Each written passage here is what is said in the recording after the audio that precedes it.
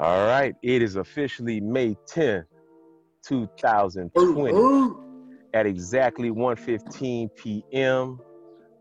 Extremely special day for myself and my guests. But before I get into that, welcome to Mofo, a podcast about basically where Moise Baptiste. Now let me say my name right. It's my birthday. The way my mom wanted to say it. Moise Baptiste. All right. On this day, that's the name I was given, Moise Baptiste. So and the goal is to connect with young people. I want to share the people that I respect, that I love, and I've learned from, and I want you to hear their stories. So my next guest. So before I start with his introduction, I want to start off with the first time we met and why I appreciate you. First time we met, I remember as a graduate student, I just got into town from Philadelphia, moving from Philadelphia back to Moon Township, Pennsylvania in August of 2000. What was that boys' school called? Say it again. Glen Mills? Glen Mills Schools, yes. I was just working at Glen Mills Schools, pack my things, everything I own my car, get to Moon Township, report to football camp. I don't give a chance to even unload my car. Soon as I get out the car, Brian Cleary hands me a sheet of paper telling me about freshmen reporting in. So we run around scrambling. Fast forward, we all in the cafeteria. I don't know what meal it was. I saw this light-skinned dude walking in, chest out, walking on his tippy toes. Loud as hell. I'm like, why is this dude so loud? And all I hear people yelling is, horse, horse. I'm like, what the hell is a horse? Who the hell is a horse? And then I hear that laugh that y'all hear in the background. Y'all hear? I hear that laugh, and I said, and they're like, yeah, that's one of my defensive ends. I said, oh Lord, I'm gonna be coaching. Yeah. So that's the first time I met him. So why I appreciate him. So I got a chance to coach this guy, Matthew Grayson. And I could say, you know, to watch him develop from his junior year to senior year, because what y'all see is guy, you know, all slimmed up and muscular and all. Yeah. There was a time when he was not that size. But he went through a transformation that shocked us all. But this is my dear brother, Matt Grayson. We have so many connections. The most important one is today is both our birthdays. Hey, and it's been a pleasure to coach him, been a pleasure to learn from him. It's been a pleasure to be hazed by him as a coach, because he as one of my players, him and his buddies, they hazed the shit out of me. But I'm grateful for it. I was a better coach for it, and so I want to introduce you all to a multi-degreed educated young brother. 2 masters, right? 2 masters. Got 2 master's degrees. We want to get into his football career. We're going to talk about his educational path. We're going to talk about family. We're going to talk about his professional life. So I want to introduce you all to my man, my brother, Mr. I'm going to say your full name. Please do. For Emmanuel. Well, there you go. Matthew Grayson. What's going on, my brother? My man, happy birthday. Happy birthday, my brother. Happy birthday, man. Now listen, again, we didn't even know it was our birthday. We shared the same birthday till years later, right? Yeah, man. Way after that was crazy to find out that we shared a birthday. Unbelievable. Absolutely. You know, and then start comparing, you know, personalities and traits, etc. Like, my goodness, we got too much in common. Too much in common. So, much in common. I think it was destined for us. Absolutely, man. Absolutely, man. Absolutely. But again, pleasure to have you on my Mofo podcast, man. And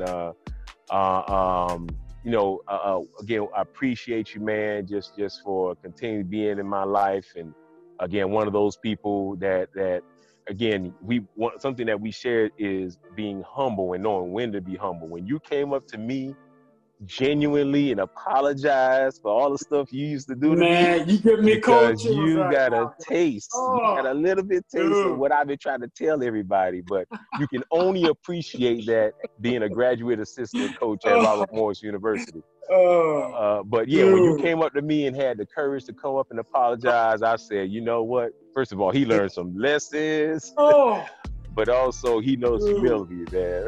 Yeah, nah, man. Mo, I mean, when you started coaching, man, we were on a high. You know what I'm saying? I mean, you know, our confidence level was, woo, you know what I'm saying? And, you know, being a coach, you know, from, as you see it from the other side, man, that's all we had. Because we weren't getting any money. We're in Moon Township. All we knew was what we wanted to play football. That's it. You know what I'm saying? I mean, they said, you know, education comes first. Well, not when you're in that mindset, you're in that space. It's like, man, we have a chance. Like, you legitimately have a chance to make it to the league or make it to a practice squad or something. So, you know, I mean, the confidence level that, you know, we're coming off, you know, 99, we're coming off 8-2 national champions. And then, you know, I mean, so everybody knew, you know, all the old heads, you know, Smoke, Opio, they all knew who you were. You know what I'm saying? Rad had respect for you. You know what I'm saying? So, and we can get into Rad too. So we definitely gonna get some Rad, boy. It's gonna be a long section on Rad. Oh, absolutely. And but you know, I mean, we hazed you, but you being able to take that automatically gave us respect for you. You know what I'm saying? Right. No, at that time we had no idea of the shit that you had to go through. And I'll tell you right here, right now, May 10th, 2020, dude, if I would have knew, if roles were reversed, dude, I would have fought one of y'all. I would have fought me or Reggie. Having to deal with us, right? But then behind the scenes, dude, now you were Rad and Walton and like drawing plays, man. Listen, and on top of that, going to school too. I've been like, I don't know if you want me to cuss on here, but I'm like, you can cuss all you want, bro. I would have whipped one of y'all's asses first and then went and told the coach, like, I can't do it. I'm telling you, man. I'm telling you. Yeah, shit, it's just, so that respect, and it's like, you know, there's not too many coaches or people that can identify talent or character in the people. And I believe that's what makes good managers, good CEOs, good coaches. And that's what Rad had. That's what you have. And that's what needs to be taught. Because I'm telling you, probably 95% these coaches out here, man, it's just about W's. And it's not really recognizing true talent. And don't forget about yourself, brother, because right after me is you. So you got it too. You got it too. For you sure. Know what I'm saying? Remember, we were taught by the best. You know what I'm saying? As it relates to talent evaluator. Absolutely. You know what I'm saying? You said that. I mean, like, man, listen, there's so many lessons or things that you said to us. And I pride myself on being, paying attention to detail. You know where we got that from. Mm-hmm. But, you know, it's the small things that even like CC brought us up to have that attitude, man, it's us against the world. And I mean, because of who Rad was, because who Joe Walton was, we're already going to have that monkey on our back from the rest and the other teams, right? So it's like, but I needed that. Coming from a high school where, dude, we have tons of talent, but coach didn't know how to coach his athletes. I mean, we had guys running 4.4s in a small town, but we lost. We didn't know how to win. I mean, you don't know how to win. You don't have that confidence to win. You can be the best. You can be the best athlete, but mentally, and this is where I'll go with everything that we're going to talk about. Man, it's mental first. It's mental. Yeah. And dude, when you ain't got it in anything you do, when you don't have that, and this pertains we'll get into it, to my professional life, personal life. When you ain't got it, man, it's just, and to bring that back now, when I coached at Robert Morris, it was a complete culture shock to me because it was a whole different animal when I got there. They started doing those counters. And to me, you can print this. Once they started getting counters, that's when that program started going downhill. It's like, when we were out there playing basically for free, we weren't getting anything, You right. I mean, even you got NFL coaches coming out there and we're not getting paid, but I mean, that's all we can do is ball. Yeah. Man, that's all we had, and you had to have confidence, man. It's and you said that. Be like, listen, look who coaches you, dude. Look who's your coach. You're coached by the best. And it's like, you know what? Goddamn. Yeah, we are.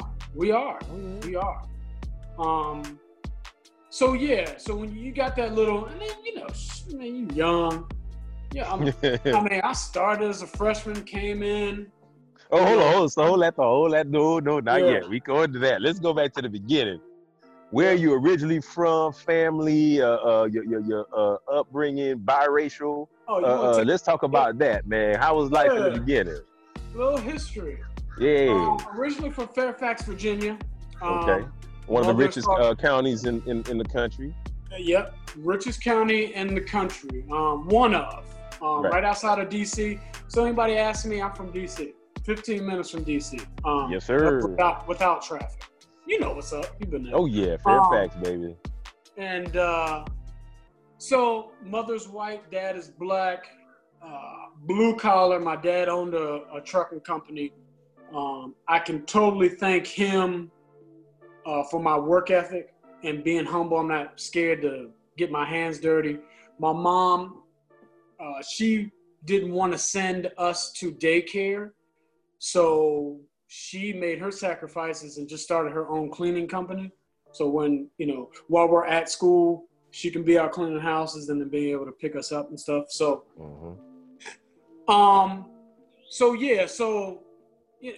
parents divorced. I'm from a broken home, product of a broken home. Man, I'm product of domestic violence. You know what I'm saying?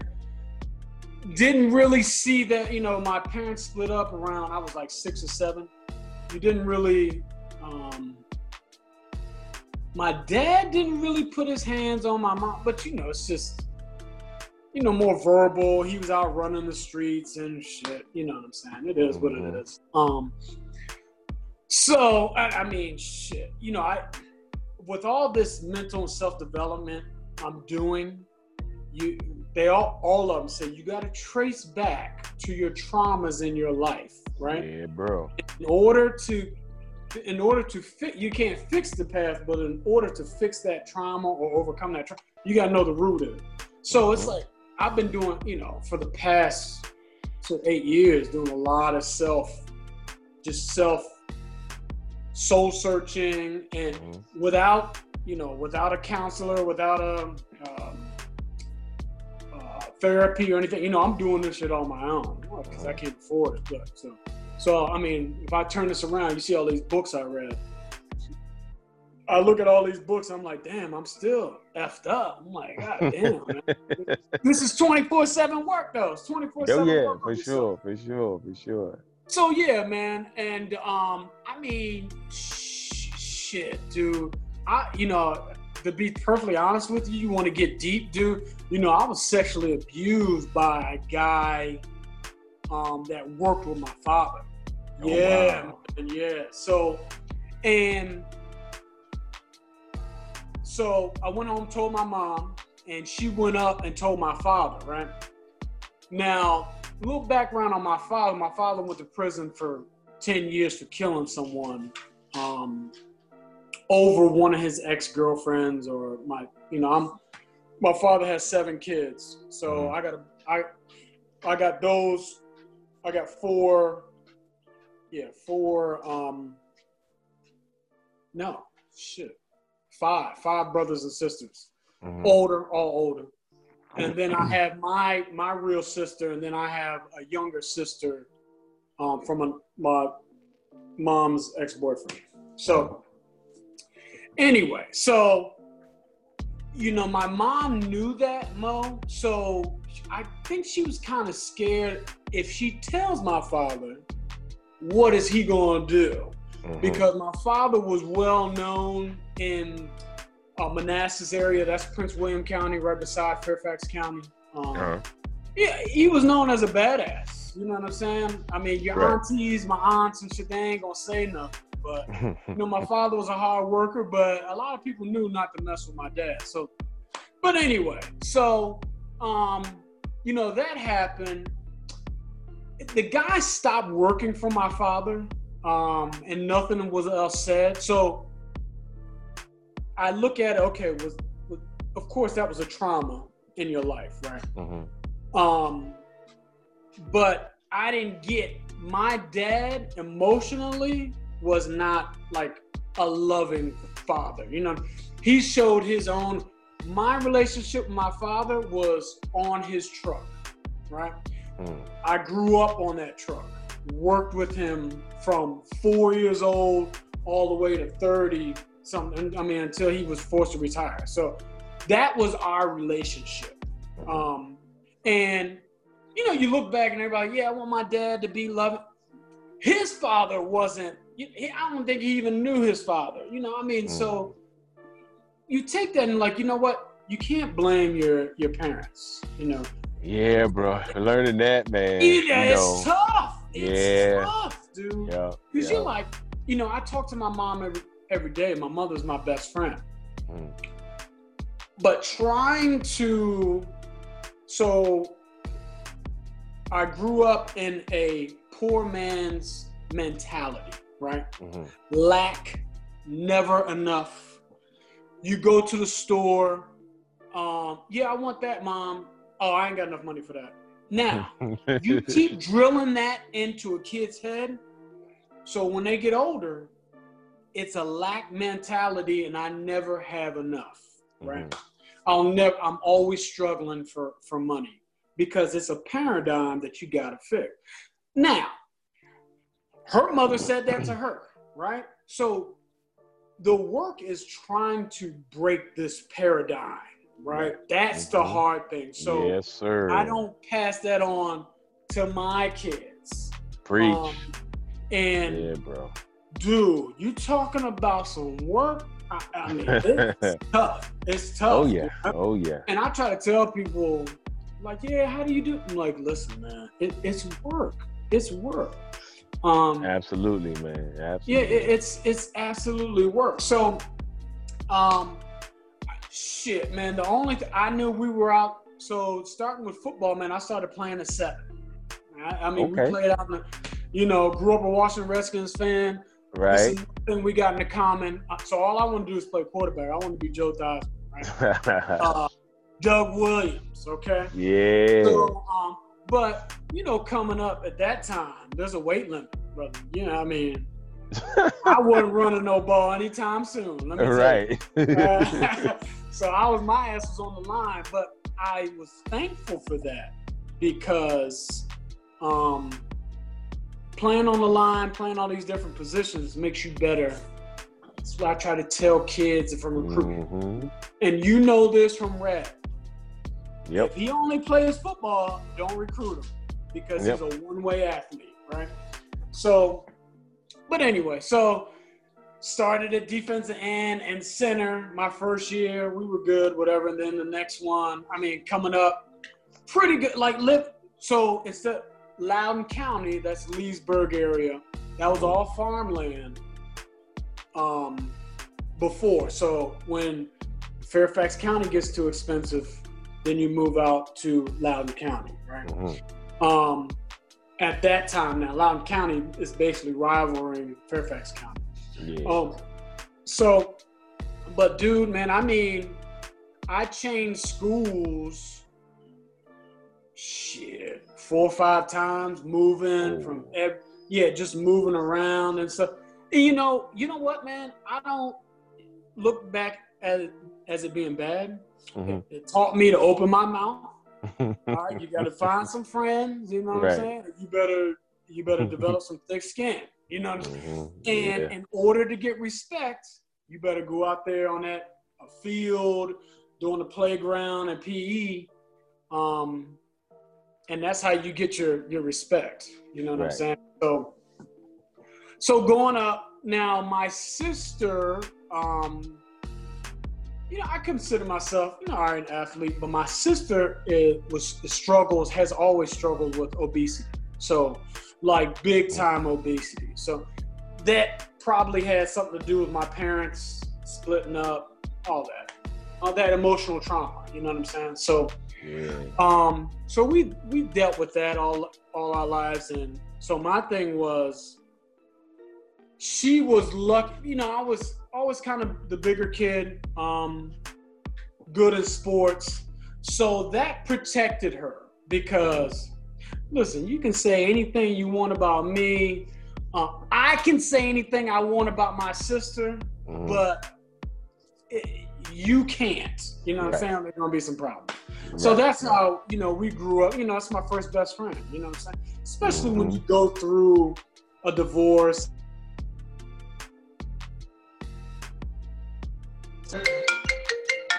You still there? Yeah, I'm still here. Sorry, man. So you go through that, and then, that's your best friend. And so right about that time, my mother got involved with another man. We call him Mr. Coates, right?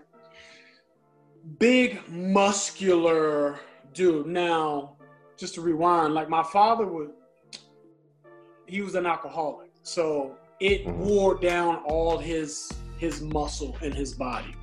So he's always real thin. But my aunties and them used to tell me, like, yo, you are built like your father. And if I see old pictures, now my younger sister's father, Mr. Coates, now this was a big man, all right? Emotionally and mentally abused, physically abused us. Like, he instilled discipline, but he went overboard with the physical. I'm all about whipping ass, smacking butt. If you do it at the right time and you do it right, dude, you don't have to keep smacking somebody's ass. If you do it the first time right, and then all you got to do is give him a look, because I basically raised my younger sister. So Mr. Coates was just a huge, just a big dude, man. Real, now that I'm older and I know what type of some of these men are, right? Whole lot of bark, not enough, all that muscle, but couldn't bust a grape in a fruit fight. You know what I'm saying? But he physically beat my mother. So I watched him smack the shit out of him and blood start coming down her nose, So right there, 3rd grade, you seeing that and then having to go to school, you're like, all right, what in the hell is, and we were petrified of him, you know what I'm saying? So it's like you're always walking on eggshells. And man, that lasted 7-8 years, to the point where we had moved to all the way out to Front Royal, Virginia. So if you ever look in the football program, I moved out to Front Royal, Virginia. That's Warren County. And that's Winchester, Virginia. That's where all these people from DC that work in DC, that's where they all live at now, because it's cheaper. But you're going to have 2-hour drive out there. Right. You're talking about going from Fairfax, Virginia, DC, right, you have every nationality there is. Okay? Indian, Black, Mexican, all of that. Out to Front Royal, Virginia, where it's Blacks, whites, and rednecks. So, yeah. And, those three categories, it's a culture shock, dude. Culture shock. Oh, boy. So, where's that again, you say? Where's that? Front Royal, Virginia. Front Royal? Good Lord, I ain't never heard that one. Yeah, man. Right off the interstate of 66, you're coming up south. If you're coming up south, it's 81 to 66. It's a major drug hub for people running drugs. Oh, wow. Because you are that little bit far enough out of DC, and you're right off the interstate. So it's a small town, but I learned my toughness there because, and a lot of stereotypes there too. So like, man, 6th grade, first time I've ever heard the word nigger, okay? Got called it on the bus because I sat in this dude's seat, right? And he's like, get out of my seat, you fucking nigger. And I looked, the bus went silent, right? And I looked at him and I was like, all right, well, what the hell is that? That don't bother me. And everybody's looking at me like a bus got silent. I'm like, all right. So then when I got home, I told my Mr. Coates and my mom, and he was like, what? He's like, man, the next time you say that. So then, you know, now, oh, Lord. Now this is where you learn, and we're going to get into this too. This is where you learn that now we have to give that word power. We're giving that word power over us because we're supposed to feel some type of way, or we're supposed to react to that, right? So, okay, so that's, you know, this rednecks. I got along with everybody, again, because sports is saving my ass. You know what I'm saying? It's just, that's what you do. When you're in a small town, you're big, you're playing football. So 7th grade, I got my start as a quarterback, all right? And, you know, I was always an okay student. You know what I'm saying? I definitely want you to talk about being a student. I want you to talk about being a student. Yeah, I mean, so, and I was just always doing bare minimum, all right? I mean, especially in middle school, like I had the most fun in middle school. In high school, I took it too serious. Like, I'm trying to go to college. I'm trying to play, you know, didn't drink. I ain't do anything. So, but in middle school now, you got to understand that I'm new to this community, right? It's a culture shock. I got all this shit going on at home with my mom getting beat, you know, mentally abused by this asshole of a man, and like physically, you know, just intimidating, you know what I'm saying? Yeah. And he's a little, if he smells something, what's going to set him off? You know, it's almost like being around Mike Tyson. So, you know, if you breathe in him wrong. Old Mike Tyson, bro. The old Mike Tyson. That's right. Yeah. You just never know what's going to set him off. So, I mean, who in the hell wants to live like that, especially as you know, going into my teenage years? You know what I'm saying? So, right about that time, that was 6th grade going to 7th. Now, there is no weight limit, right? There is no weight limit to run the ball. I got a cannon of an arm. Okay, because that's all I wanted to do was play quarterback. So, how I got my name Horse was I was running a 55-yard touchdown, and my coach was saying, "Run, you big horse, run." They put it in that newspaper in that small town, and that was it. So that was it. What grade was that? 7th grade. 7th grade. You get your nickname Horse. Yeah, I still got the newspaper clipping around here somewhere, but. Oh, that's. Yeah, man. And then, so now this is where race starts playing into my world, right? So, you know, when I was in Fairfax, you know, in elementary school, you know, messing with white girls, you know, you had these little dates or you little girlfriend, you know, not a problem. Right. I get out to Front Royal, Virginia. Oh, that's a big issue. Right? Yeah, that's a big issue. Now, and it's poor out there, dude. It's poor. You know what I'm saying? Right. Oh, shit. But at the same time, like my mother, so you going back to education. So after school, I didn't get to go home. I had to go help my mother clean office buildings. Okay. So yeah, so homework took a back seat because if I didn't help, then my mother would be out until 12, 1 o'clock in the morning. And sometimes I would be with her. And to this day, that's why I'm a night owl, I guarantee you. I would stay here, help clean and stuff. So, and then homework came second. You know what I'm saying? So there's many a days that I ain't make it to the first hour of class because I was so damn tired.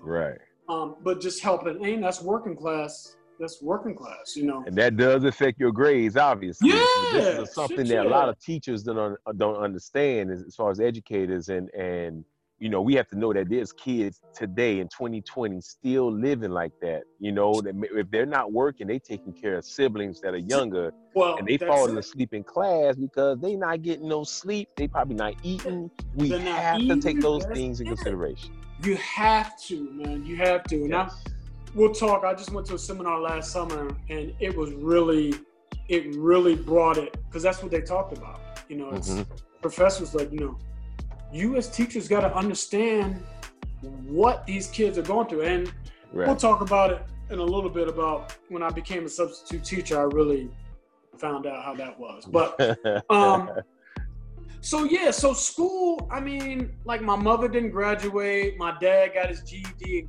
in jail. So it's work for them, Right. The most important thing in my father's life was his truck. Because if that truck ain't rolling, then his money stopped. So there wasn't him. He never picked me up he never took me. It was all my mom. My mom did it all. Okay. So I was the kid, the last one to be picked up from football practice. You know what I'm saying? So, shit like that eats at you. When you're the last kid, you're waiting, your coach wants to go home to his family. He's got to wait, so you're just like, and my mom's out there working. She's trying to get back, but she's got to finish her job. So, all that little shit really plays a big role into your development as a kid. Yeah. So middle school, was I a straight A student? No, all my teachers said, yeah, you could be, but I wasn't interested in any, with school-wise, man, until I knew the only way, because I had to have a B or a 3.0 to play football. And I knew if I had to have a 3.0? Yeah, well, you know what, back then, maybe it was like a 2.4. Maybe it was like a C. Yeah, C average, back that sounds then, about right. Yeah, that sounds, so it's like with those, but I could get B's without doing anything, and I look back at that shit, Mo, and it's like, damn, what if I did? What if my situation was different? What if my parents were wealthy and I didn't have, you know what I'm saying? So it's like, yeah, that's again something else that we share, man. Again, when we think about education, and again, you are a double master's. With everything you just said, you were still able to get 2 master's degrees, and I'm able to go off and do what I did, and again, we beat the odds, and that everything I heard as far as the underpinnings of what you're saying, I hear grit. I hear this idea of understanding what the situation is and not romanticizing it and accepting it for what it is and then doing something about it. Yeah. You know what I'm saying? And yeah, go ahead. Yeah, you're right, man. And I remember that's what you said. Even when, and we'll talk about this too, when I went to visit you at Miami. Yeah, Miami University, yeah. You were like, dude, you weren't supposed to make it out. And just that little shit, Mo, that empowerment. See, that's awesome, man. It's little nuggets like that like, dude, you weren't supposed to make it out. You know, we get drawn on. I was just telling this girl the other day. You know, I'm not a good mom. We dwell on what we don't do well instead of glorifying what we have done and what we overcome. Absolutely, right? Man. I mean, David Goggins calls it having a cookie jar. So he said literally he created a list and he wrote it all on a piece of paper on each line. Everything he has accomplished. The 36 Black Navy SEAL ever. Yes. Ever. And he's my age. That's he's my age. Yeah. And so what he did was his story. You know his story. Oh, you know, I know his story. We're big fans, huge fans of David Goggins. I've heard his story, dude. Man. Like my little spousal racism had nothing compared to what he went through. You know what I'm saying? Oh no, man! You again, based on your story, I think that David Goggins would be like, "Oh man, you've been through some stuff." Too. Yeah, and then being biracial. You know what I'm saying? Being, you want me to talk about being biracial, and it's like that's another trauma in my life. You know what I'm saying? So, and it starts with your cousins, right? My cousins on my dad's side. You ain't never, you light skinned, you ain't black enough. You know, with your white friends, you're never white enough. You know, or they give you like, oh man, you should be a great athlete, you're black. Oh man, you got a big dick, you're black. You're like, come on, man. You know what I'm saying? Right. Or then you get the vice versa. For you as a child, you want to be accepted, right? But now you're going through these two different realms that totally rule our country, this black and white issue, right? And you're just trying to fit in, right? So it's like, all right, well, I love my cousins and I love, they play football, all that. So, I'm consider myself black, you know what I'm saying? Right. So, right. But you run into that, and then then I moved to this small town, and then it's really in your face. It's like when I got to Robert Morris, man, and I saw black people that were horrible at basketball and John Jay. I was like, and so where I'm from, right. If you suck at basketball, you suck at sports, you're gay or you're weak. Yeah, seriously. Wow. You're weak. Right. You are considered weak. You won't get respect from the old heads in the neighborhood. And, and those guys taught me a lot. You know what I'm saying? Like, they didn't take it easy. I mean, like, these are old and so much talent, but small-minded thinking. Yeah. That small. I was just telling my mom today, it's like, I love my friends from back home, but it's very hard for me to hang out with them on a regular basis because of their thinking it's not expanded, man. It's in this box. And for the ones that never got out of that small town, it's even smaller, right? I'm gonna tell you, man, like I remember one time going home doing my doctoral process. I saw some of the dudes I grew up with at the liquor store, right? So I'm walking by, dap them up, and one of them just pushed me, and I'm like, yo, what's up with that? He just kind of looking around left, right, like, yo, get away from over here. You don't need to be over here. Yeah, and I said, dog, I'm like, damn, I know y'all somebody holding. I said, dog, I'm straight. They're like, no, get out of here. And the last parting words were, yo, you handle things in a white man's world, we'll take care of it out here. And I was never, and this was, man, I would say about 12 years ago. Come on, for real. Yeah, man. So that's how it was. And then these are the same dudes, right, that would see my mom. Well, this is during my master's program when I was coaching. I got a text, yo, I just saw your mom walking to the corner store. One of the dope boys You know what I'm saying? We all play football in the yard. Like, yo, I just want to let you know I saw moms. Mm-hmm. So my mom is the one that give drug dealers money, bro, and give them hugs. Mm-hmm. Yeah. Don't speak no English, bro, but they remember her and they give her a hug. And, you know, and she give them pocket money, dog. Jeez. Yeah. See, we got that in common, man. Yeah, man. You know, my mom, her kids are her life, right? My friends, their parents, the kids are second nature. I got to find me a boyfriend, right? And Mo, when I tell you that I got friends sitting in jail that could have all these guys that I'll speak could have went to college. They could have went to college and played. Yep. It's just like I was nowhere near the best athlete coming out of Front Royal, Virginia. You know what I'm saying? Hey. Nowhere near it. Not the smartest. Just I didn't get caught up in drugs or the bullshit of that town. And so you're coming up now I'm dealing with, hey, I want to date, a white girl. No, I can't take you home. I'm like, what? Or you get the, if my parents did allow me to date black guys, they would want me to date you. Why? Because I'm the lightest skin out of all my friends, right?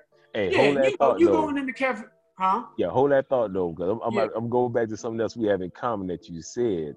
Yeah. As it relates to not being the best. In I'll say 8-9 block radius in my neighborhood, I was by far not the best athlete.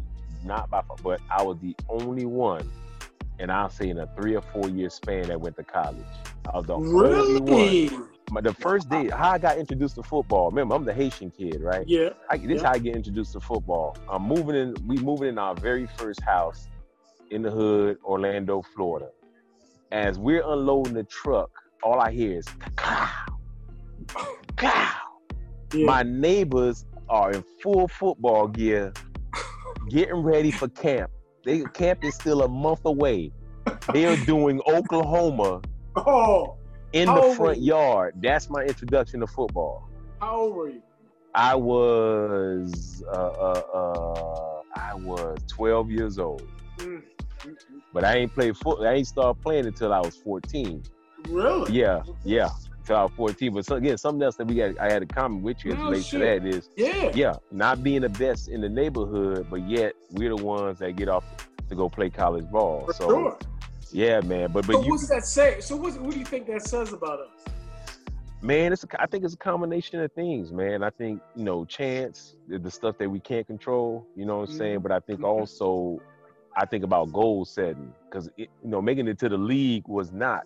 In 11th grade, I made a decision that's not realistic. So it wasn't making it the league for me, but I did use football to make a business decision. Because all the parents did was hammer, go to college, get a degree. So I graduated with a 2.6, but I got a degree. I graduated 3.5 years, but I got a degree, right? They ain't say nothing about excelling. So, they did not say excel, they say get a degree. So a lot of us who are first generation college students, who don't have that example, we're not told about, how your GPA can decide how much money you make coming out of college, right? We told we just get the degree. So, that's even going into college. I didn't know that. I think it has a lot to do with, I go back to upbringing and your parents, right? Absolutely. It might be the relationship you have with your parents, the relationship, my dad was absent, but I would go down there and, I was going down there. I was his favorite kid, but I was down there working with him on the truck and all that. So, and he would feed me nuggets. He's always, man, you don't want to go down that road, meaning you don't want to go to jail, because he knows what it is, right? And then it would heartbreak my mom for me to get caught up in some drug bullshit. So Yeah. And she was just so loving. So I think. My apologies for walking around, bro. You're good. I think you may have given me this quote, is that there's more talent on the streets than you see on TV. I believe, you know, where you came from in your environment and where I came from in my environment, we could have went left. You know what I'm saying? We could have went that way. Absolutely. But like you said, goals or just, you know, trying to go to college. I mean, that's what, man, I didn't drink in high school. And that's why I say, you know, high school I didn't have a lot of fun in high school, but because I was so focused on, I'm not doing anything to mess up me going to college. Right. You know, because my aspirations were to go to the NFL. And we'll get into that because I wanted to go to the NFL, not to necessarily play in the NFL. Right. But I wanted to go to the NFL because I wanted to be a mentor to youth. And from all I see is if you make it to the league, people listen, right? Yeah. You know, you got those NFL guys coming in and talking to elementary. So that was my mentality. Gotcha. But but yeah, man. I mean, so no, I wasn't a great student. Like you said, you know, first generation going to college. Just by us going or me going to college, man, you know, I'm like, all right. I mean, shit, I've done it. So of course I had aspirations. So long story short, I played quarterback in middle school. High school, they wanted me as the backup. I was the next. We had a great quarterback. I mean, he was all-state quarterback, went to Townsend, Joe Lee. But I was second-string quarterback. But I've never sat on the bench in my entire life. So I was like, F this. So I ended up starting defensive end my freshman year. Okay. And backup quarterback. So, but how big is your school? Oh man, small. We were considered AA. So I mean, I probably graduated about 200, something. Okay. 250, something. Could be less. Yeah, I mean, it's not too bad. But we were in it was either I know you've seen Eyes on the Prize. That old. They used to show it during Black History Month. It sounds familiar, yeah. You know, the old civil rights. It's the old civil rights movement. Gotcha. Our school is in that video as being either the first segregated or the last desegregated school. I mean, it was an old school, yeah. So that's not Remember the Titans, though, right? No, that's Alexandria. That's Alexandria, right? Yeah. Alexandria. Gotcha. So you know, you're dealing with that, and but like I said, I was always out playing. I mean, basketball became I love basketball just because, man, we would play it hours, and you know, you're watching The Last Dance now, which is so great because it's taking everybody back. It's taking everybody back that's our age.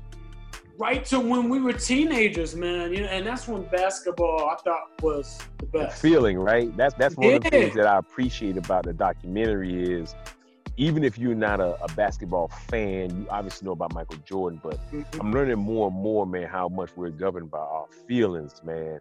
And even if you don't remember specific images, you don't forget feelings. You don't, and you're exactly right. When we sit there, because I watch it with Jermaine. So when I sit there and they play that music, NBA on NBC. Yeah.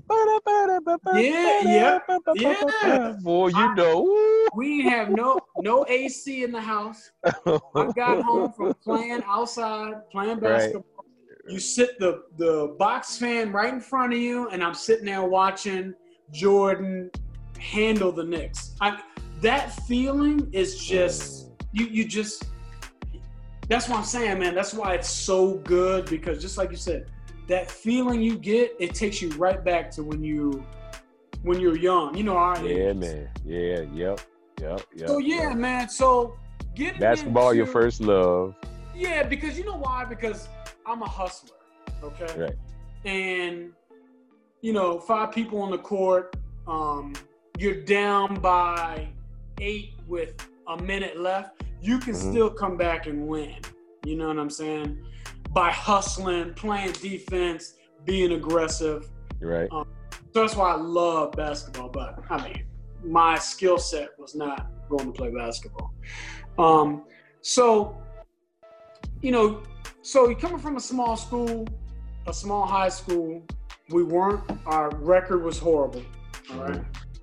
Tons of talent, just and Warren County has had a losing mentality. This is from decades. So it's a cycle. It gets passed down, right? So the most embarrassing thing I can say now, what I've learned, is that you got guidance counselors and you talked me out of becoming a guidance counselor. Do you remember that? When I was talking about the PhD? I don't remember that. Vaguely. I was like, man, I think I'm going to master's and I'm going to get my guidance counselor. He's like, why? You said, why do you want to do it? Well, I want to affect kids. He's like, no. You got a certain alphabet, you can be putting in classes. That's not what you want to do. And I'm like, okay. Let me make sure I clear that up. Yeah, based on what you were actually wanting to do, because I think that there's people may romanticize that job. There is some of the things the elements, but people think it's more counseling than the clerical side. It's 95% clerical, and then when you get some free time, you get to really impact some kids' life as far as providing them counseling. Right. And it's like, so because I played basketball, and my favorite coach was my basketball coach. He didn't play any favorites, and he didn't care who I was or how good I was in football.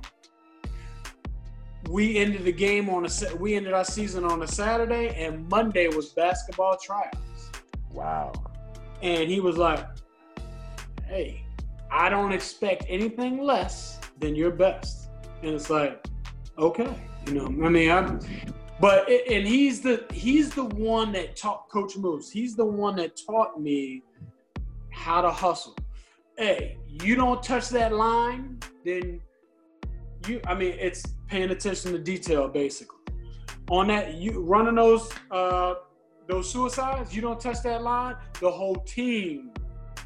You short the whole team. You cheat the whole team, not only yourself, right? So they're like, okay, so that's why I love. So taught me a lot. But his wife is the one who got me saying, hey, have you done this? She wasn't even my guidance counselor. Hey, have you done this with Clearinghouse? Would you do that? I'm like, what are you talking about, Clearinghouse? So she was the one that took it upon herself to be like, hey, I know you're trying to go to college. Let's get these things in order. Where my own guidance counselor, nowhere to be found, didn't even tell me about the Clearinghouse. So you're saying something important, man. Like you said, how did we get here, man? Having people like that in your life that saw potential in you to take up that slack when it saw that you were not doing something, again, that you're not even informed that you're supposed to do. God is good. You know what I'm saying? Because I shit you not. If it wasn't for her, I would have never went to college. I mean, I probably would have went to college, but my path would have been totally. I'd have went to a JUCO because I didn't know what the hell Clearinghouse was. So, Boys in the Hood, right? What Ricky had to get on his SAT to go to college. Back then, it was like a 710, 790 or something like that. Something crazy. So watching that movie gives you the mentality. All you got to get is a 7-something to play football. That's it, right? Yeah, that's it. So, okay. that's so stupid? Oh, man. So you're learning from. Okay, you don't think what's on TV matters? Yeah, man. Yeah, man. That's content, right? That's right. What, Ricky? Oh, boy. So in my mind, at that time, all I got to do is get an 820 on SAT, and I'm good. You know, I'm getting scholar. I'll get whatever I want. Yeah. Right. Yeah. No, that's not how it works, right? I mean, you know, you get letters. Right. You know, I was getting letters from big schools, but you know, I can talk to you like, you know, as a coach, I know, man, all that shit is bullshit. All them little, you know what I'm saying? Hey, let's address that. Let's talk about that. So, you want to talk for those of you who are, because it's sad though, and you probably know people like this too, man. I know a bunch of dudes that were so content with getting letters, but not actually going off to school to play. And I'm like, man, that's what is up? You know what I'm saying? I've seen dudes who purposely and intentionally sabotage their opportunity to go to college just so they don't have to meet the pressure to perform. And I was just shocked by this, where people, and you know, it's so sad, people in the hood that let these cats get away with it. Instead of putting that cocoon around them and say, yo, don't be about this lifestyle. Okay, that's good advice. But then you make sure that they don't be a part of the lifestyle if you see talent in them. Because, and you gotta, even if you wasn't a student, you emphasize knowing that if the only way to get to college is you gotta have them grades, and you gotta be on your grind, and then in the neighborhood protect you. That's how it's supposed to be. So, okay, so let me stop you there. Go ahead. Why do you think that doesn't happen as much as it should? Man, I think some people are. I mean, the other counter narrative that you would hear, you know, when we're watching these 30 for 30s, for example, and some of these stories around athletes in high school and who they're surrounded by, and there's a lot of corruption, I would say. You know, we all know that the best athletes don't even play sports no more, man. Right? The best athletes, they slanging. Yeah, they selling dope. That's how it was when we was in school too. So what I'm asking you is it because that person that's supposed to give that good advice may be jealous, may be envious of that person? No, I don't want him to be better than me. He ain't gonna be shit just like me. You know what I mean, it's sad, but that could happen. I don't see that happening as much as you may see it on TV or something. Right. But they may not know any better either. Now that I would say is more likely the truth, is not even knowing what to say. But see, this what to say, right? Yeah. As if you in the hood, you know to tell somebody not to do X. Like you ain't supposed to be on this corner. Like again, like I told you, like I'm a PhD student. I'm 30-something years old, and cats my age pushing me away like I'm a kid. But again, they looking out, telling me get away from here. Yeah. Right? You got something, go. You know what I'm saying? Yeah. And that was the last time I ever interacted with them as a group ever again. No shit. Yeah. Yeah, man. So it's people in the hood that you know, Miami, man, bro, that's just so like for you to mess up in Miami and you really that dude in the sport, it's because you just a dumbass all the way around because it's too much. It's so much ingrained in the culture. You know what I'm saying? That's why we pump out so many. And that's why people ask me, what team do you like? Like, I like Miami Hurricane because the talent in that small, it's unfat. I tell people, you recruited down there, I recruited down there. I'm like, it's a travesty that Miami is not at least top 5 every year. It's a travesty. And I don't care who your coach is. I mean, the talent, they should let no kid get out of there. Yes, old school. Leaving. Yeah. Right? The state of Miami, man. That's what it was called. Yeah. The state of Miami. And you didn't leave from middle Florida on down, bro. You did not leave. I You don't have to. And they don't even have to go anywhere to recruit. That's the luxury of being in Florida. You ain't got to go nowhere to recruit. Year-round football. You can get linemen. You can get quarterbacks, receivers. You can get cornerback. Anything you want, Miami, Southern Florida has anything. Yes, sir. You need some Mexican? You got Mexicans. You got Spanish? You got them. Latino. You got it all. Caribbean, yeah. So man, that was ingrained in us. Yeah, so it's I was lucky to where I had, man, I call him, this is one, and I just told him this. I wrote him a letter and told him this.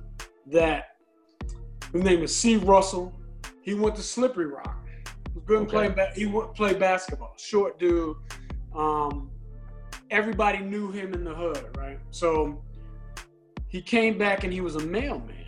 So I was off to my first year at Robert Morris, and talking to my mom, and my mom was like, yeah, you know that guy, he's short. She was talking about C. He was asked about you and, said to good luck and everything. And Mo, right there, that's when I knew, okay, I'm supposed to be here and I got to represent, not to say represent where I'm from, but I need to go do what I'm supposed to do. Because of that, he didn't say it to me, but because he asked how I was doing and just shook, no relation, I wasn't good enough to play basketball with him. But, small town, you hear names and stuff like that. You see him around, playing basketball and shit. But just that right there just solidified it a little bit. You know what I'm saying? For me. And that was huge for me. That was huge. Because again, he knows and all of them, they know I wasn't the best athlete. And listen, I talk to my friends today.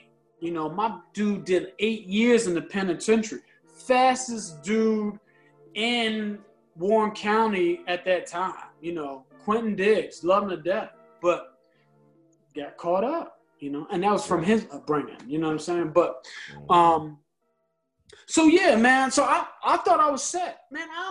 I'm applying to Ivy League school, not even knowing what Ivy League is, Mo.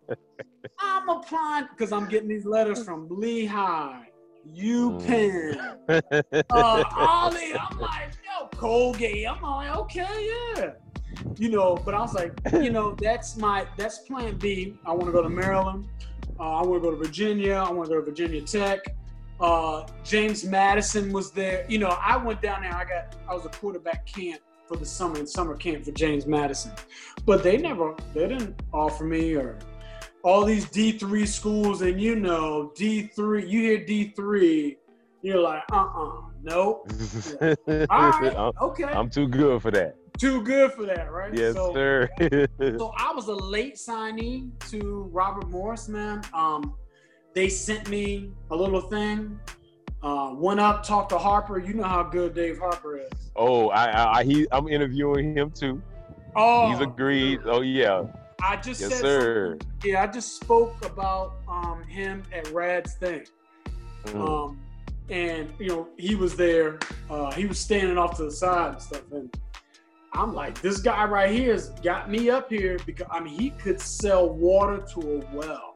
But just a good guy. How did they react when you said that? Yeah, started laughing. And a lot of them knew it. All at 98, that whole class before he left. Oh yeah. Yeah, dude. Yeah. He got us all. But so he was like, yeah, you do that. And I really didn't have anywhere to go. I was like, right. Like the campus. I know I went in there, and it was during exams, finals week. Right. Ooh, these girls were dressed up for presentations. Right. I looked at my mom, I'm like, yep, this is where I'm coming. Shit, I was like, yep, that's where I'm coming from, right here. That's the other side of horse. I'll let you speak or whatever you want on that one. No, but yeah, just to go back, Yeah, so you got there. Yeah. So you got there your freshman year, and no, you know what I want to know? What was camp like? Because you got to remember, this is '98, fall '98. I just graduated. So you had 2 days. So I just graduated. Yeah. Say it again. You had 2 days. Yeah. So 90. Yeah, y'all had 2 days. So you started off at quarterback, going in, right? Into camp. No. Your freshman year. So I got recruited as a fullback. Okay, so for your listeners, yeah, for your listeners, I'm gonna give you our nugget. For your listeners that have kids, okay, college football coaches or college coaches are nothing but used car salesmen, okay? I mean, most of them, not all of them. You know, you say that with all of the for better or for worse, right? Yeah, you know, I mean, there's some, like I said myself, I think you are like that. There's a couple other coaches I know. I'm straight up with kids, you know what I'm saying? Yeah. You want to play fullback? We got 3 fullbacks, and we got them on the depth chart right now. If you want to come here, they're probably going to end up moving you to defense. So I'm straight up. But no, Dave Harper told me I was going to play fullback. So that first meeting, Yes, sir. Man, Walton called out 13 fullbacks. I lasted one half of practice. Gave me the blue in the afternoon. So yeah, man. Coming from high school, you got 2 days or whatever. But the thing about Robert Morris is, and you know this, Coach Walton ran that program like an NFL team. Right? Yep. Meaning, you're not going to do what needs to be done to keep yourself in shape. There's somebody else behind you that is going to work their ass. They don't care what year you are. As long as you're smart and you are you're in the right position, you're not a liability, you will get you a shot. And they ain't worried about the weights you lift, how fast you really running. No. Nah. So you get there, and after that first practice, you're ready. Coming from high school, it's sprint. Right. And we do gassers. I'm like, what? Like, shit, gassers? All right, I can do this. But boy, listen, 2 days. Heat, you ain't got mom cooking for you, and you remember. Yeah, the food we had. The food we had. Bro. The food back then was atrocious, to say the least. Like your junior year, they got it right, but boy, you're still y'all still that buffet style, right? And that old calf, you remember that old calf? Dude, yes, Lord. So yeah, man. You get there, and now, let's talk about this, where you're coming in, you're best on your team, as we all were. Pretty much, 1 and 2, best on your team. You're coming to college. Now you got to start that shit all over. You got to do. I'm intimidated. The first person I saw, and my dad's in the back van. We got this van packed up. Got my mom, my two sisters, and my dad, right? We pull in, you go down there to student affairs to get your key. First person we see is Scott Conchak. 6'7". Yes. 6'7", looks like, the Big Show. Yep. And this is the only thing I heard my dad say. He's like, "You sure you made the right decision coming up here?" That's a big boy. I was like, "Woo wee, yeah." So, man. So that's shout out to Scott. You're like, "Oh shit!" I'm like, all right, cool. And then, so we get to the calf, man, and I was a late signee. I didn't have a roommate. My roommate was not a football player, so I'm 2 weeks without anybody. So, you're forced to make friends, right? And you know, being from DC area, you know, we got our own dress. You know what I'm saying? Yeah. We got our own music. You know, we wearing the bag with the slouch socks. You know, with the Timberlands and it's 100 degrees outside. I thought I was such a thug. It was. I look back and like, you are a goddamn fool, man. 4X everything. You know what I'm saying? And you know, we had a bunch of Maryland cats. So, you know, Florida cats, Maryland cats, and New York cats. That's all it was on that team. You know what I'm saying? So yes, sir. So that was good. You know, you got a lot of people from the area or understood you, but you know, my best friend today, Jermaine, he was the first one to say something to me. He's from upstate New York, right? Right. And this is how ignorant and where you're formed from your environment. You know, he was sitting down, he sat next to me, he's like, in a real, as what I considered an Uncle Tom white voice, right? So would you run the 40?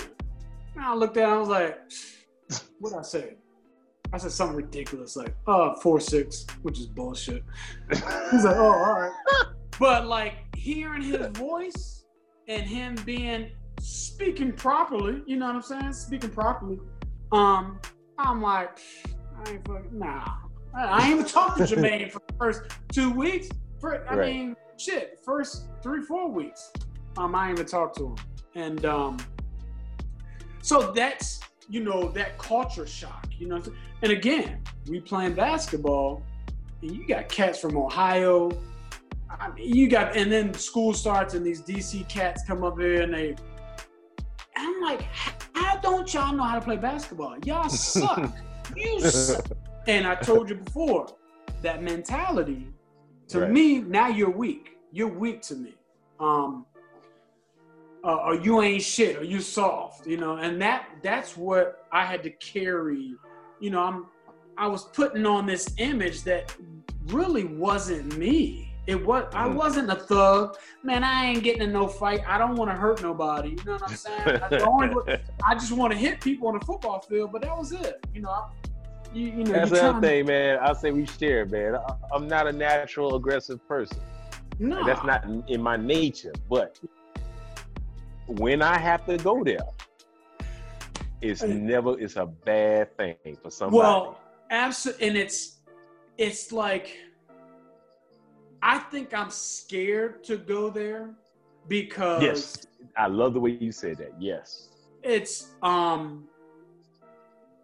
tell people, your heart better be bigger than mine. You know what I'm saying? To where, because once I go there, I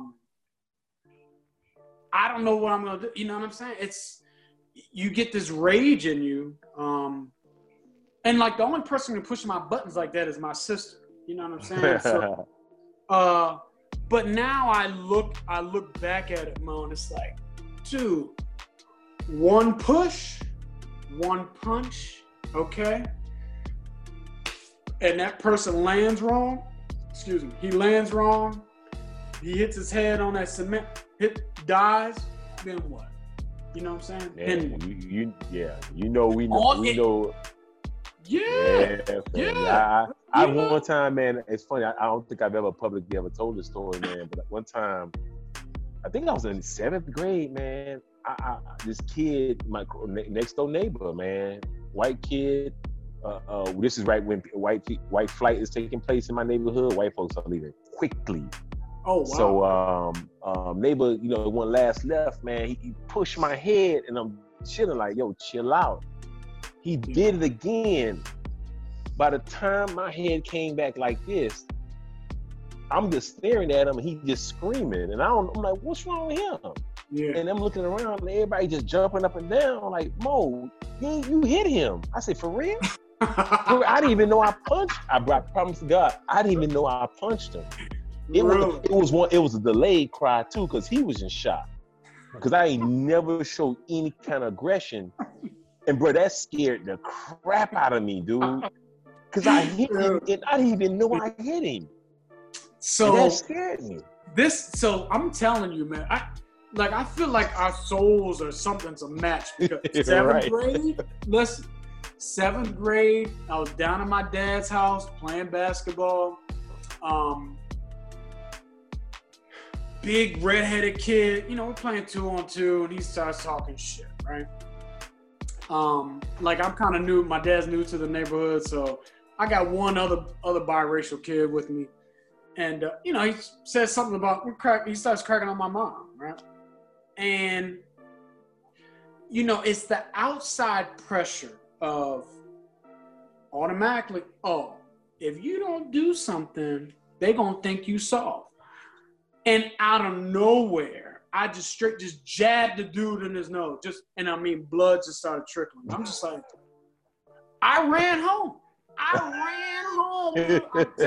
Because I was just like, I was scared. I'm like, holy shit. And I'm talking like, I didn't put any effort into it. It was just, boom, blood. I'm like, holy shit.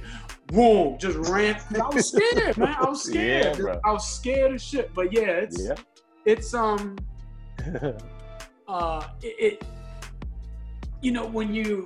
when you're in that situation, man, it's like I don't ever want to go there. You know what I'm saying? I never want and I'm glad I haven't had to. I mean, there's plenty of shit that could have done, and I'm not saying I haven't done stupid shit. We all have. But you look back at it now, you're like, dude. I'm just blessed. You're blessed. Yeah, dude. We're lucky, man. Yeah. So I mean, with that culture shock, and then shit, I was about to bail at Robert Morris, man, because I was like, shit, man. They moved me from fullback, then I'm fourth string outside linebacker. It's like, come on. And then I had, we were just talking about this the other night. You remember Lou? Were you there with Lou from New York? Yeah. Lou was jacked. Yeah. Oh, yeah. Lou was jacked or whatever. You're like, God damn. He's a senior at that time. You know what I'm saying? So, and this is where, no disrespect to Lou, love him to death, but this is when it was our first scrimmage, down there on that lower field. We had a scrimmage there. They put me at outside linebacker. And, just naturally, I'm coming to fill the hole. Well, I smacked the shit out of Luther. Boom. I ran 20s that day because, listen, our coach, Radakovich. Yes, sir. We didn't run 40s because the science shows that you pull your hamstring 20 yards or after. And damn if I didn't pull my hamstring at 20 yards, right? So, outside linebacker in Rad's defense, what's one of your biggest concerns is the tight end. Yeah. I couldn't cover the tight end. I couldn't run with him. But I filled the hole, and I smacked Luther twice. So then that next practice, they moved me down to D-line. And this is what my coming out party was when I beat Hank. So Hank was like, so Hagelin was like, yeah, go against him. I didn't know who the fuck Hank was, you know what I'm saying? I'm like, shit, he's gonna go out here and play. So I burnt Hank on the first one. And if he wants to deny it, we can go to the fucking tape. Hey, let me tell you something. So Hank Fraley is played 10 plus years in NFL at center. Yep. For those who are football heads, you're an Eagles fan, Browns fan. Hank played for those teams. He was the center for that Super Bowl team with Donovan McNabb and T.O. So and so that means Hank was a sophomore. Is that right? Hank was a sophomore. Junior? Yeah. Oh, wow. Okay. See, I got to beat Hank as a freshman. And I knew right away, I said, boy, this kid is going to be so good. But until then, you gonna burn. I'm going to take advantage of this. Because I said, I know I said, he going to be good. I knew it. I said, he going to be good. But yeah, so if you can say that you beat Hank, you got to hold your hat. That's my claim. You got it. Yeah. For real, that's my claim to fame. And like, he wasn't no slouch, man. No, sir. One of the best athletes I've ever seen in my life. And offensive line. A true testament to where the NFL is not really worried about strength. You ain't got to worry about strength. That's what I try to tell these kids and these high school coaches. Listen, you know, it's about how fast you are and what your quick muscle, your quick twitch muscle. Yeah, fast twitch. They ain't worried about how you know, those are just numbers or whatever. That 220, man, Hank couldn't do 225 10 times or whatever. He couldn't do it, you know. Great athlete will whip your ass in basketball. Will whip at 325 plus. Will kill you in racquetball, basketball, handball. To where you understood had leverage. Yeah, understood you leverage. had Brad Carrot, stronger than all outdoors, but could not move side to side, right? Mm-hmm.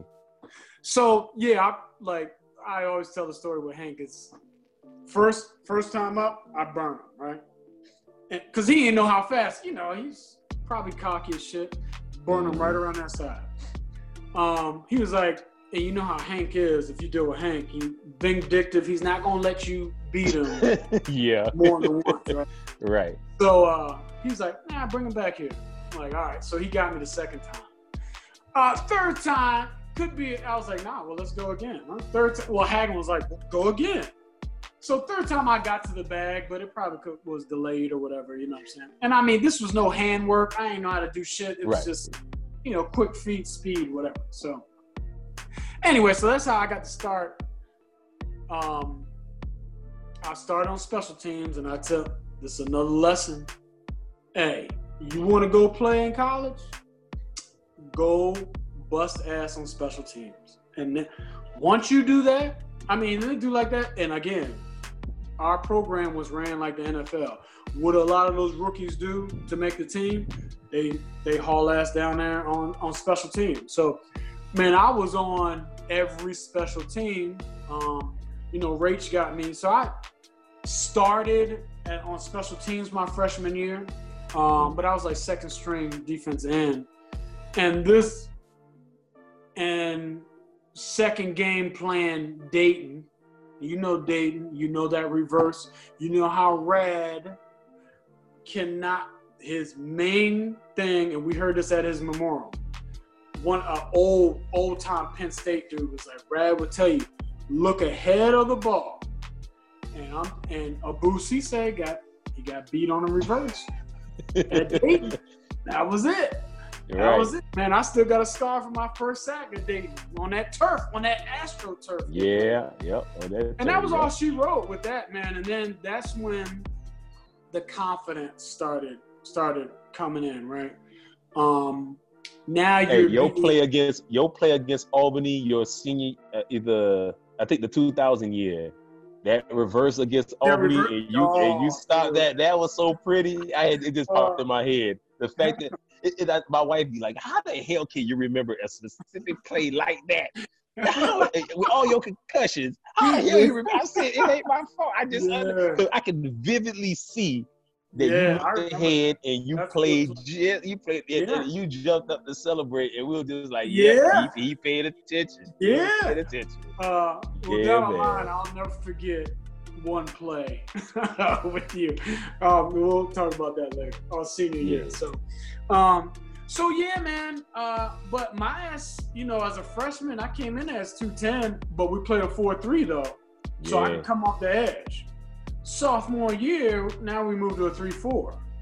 And y'all sucked, by the way, right? 98. Yeah. Well, 98, we went 4-6. Y'all suck ass, dude. Y'all were terrible. Well, it was like we had D. Maria as our quarterback to start. Because we were all Jermaine, Chris Riley, and myself, I think Fat Boy, we like, yo, we're going to transfer to Monmouth. We like, F this. Monmouth out there by that beach? Man, we going to Monmouth, man. But somebody asked to be transferred to Monmouth, and Coach Warren was like, nah, I ain't signing that one.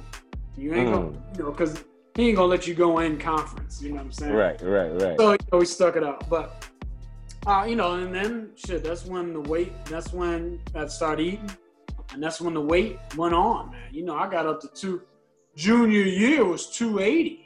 Let's get to your junior year. Because this is the year. Now we in this is now 2000. We're gonna skip 99 only because y'all did win the national championship that year. Yeah. Y'all closed out. That offense was stupid. The defense was clicking, and nobody wanted to play y'all toward the end of the year.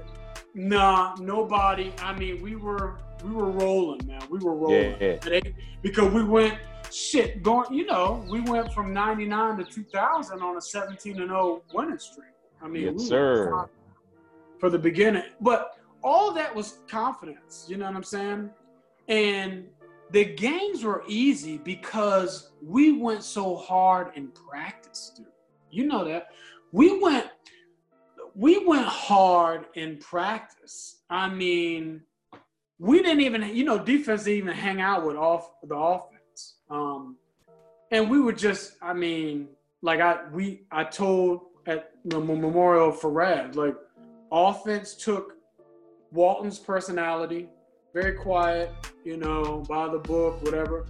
Well, Rad is fly off the cuff, wild, confident in ourselves, could go over a whole game plan all week, and then 5 minutes before the game, all that shit is out from what he saw all the time. Man. I was telling somebody that story not too long ago. Like, to put all that work in for weeks, watching film, and you finally learn to play and everything on the bus. I mean, you just sitting there waiting, like, what are you gonna do?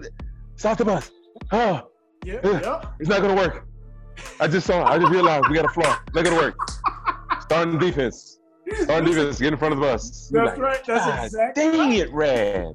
And then you're gonna get 10 different instructions, and like you wonder why I'm messing up on the field. Yeah. I just spent all the time learning this, man. My mind, man, God. I know, yeah, man. And I remember, like, Rachel and you looked at each other. You were like, I was like, all right. Well, I mean, Rad's defense is 90% mental. You know what I'm saying? Like, you miss one assignment with Rad, and you're in that doghouse, brother. And that's why I tell people, I'm like, yo, it's not about, because my freshman year, man, there were some dogs, man. We had man-childs, you know what I'm saying? Like I said, Name some people. You remember, you weren't there, Herbie, because they got a lot of JUCOs coming in, man. They had some JUCOs coming in, like Herbie. They had some defensive linemen coming out. God, I forget his name. But they had some guys coming from Arizona, California, and stuff. They were already developed, man. They're juniors. Juniors, yeah. You're like, God damn, you see the size of these dudes' arm, you're like, no, fuck, I ain't. There's no chance of me playing, Right. It's mental, man. These dudes couldn't get it mentally. They couldn't get it. And you're learning the NFL defense and NFL offense, because literally, for those who understand, our coaches didn't, there was no college playbook. They literally took out the New York Jets. Nope. Yeah, they took out the New York Jets logo and put in Robert Morris, and that's what we read. That's crazy. Like, you're 18 years old, 19, 20, you like, man, I'm learning this. You like, golly, like, it's a wealth of information, and we got a football education.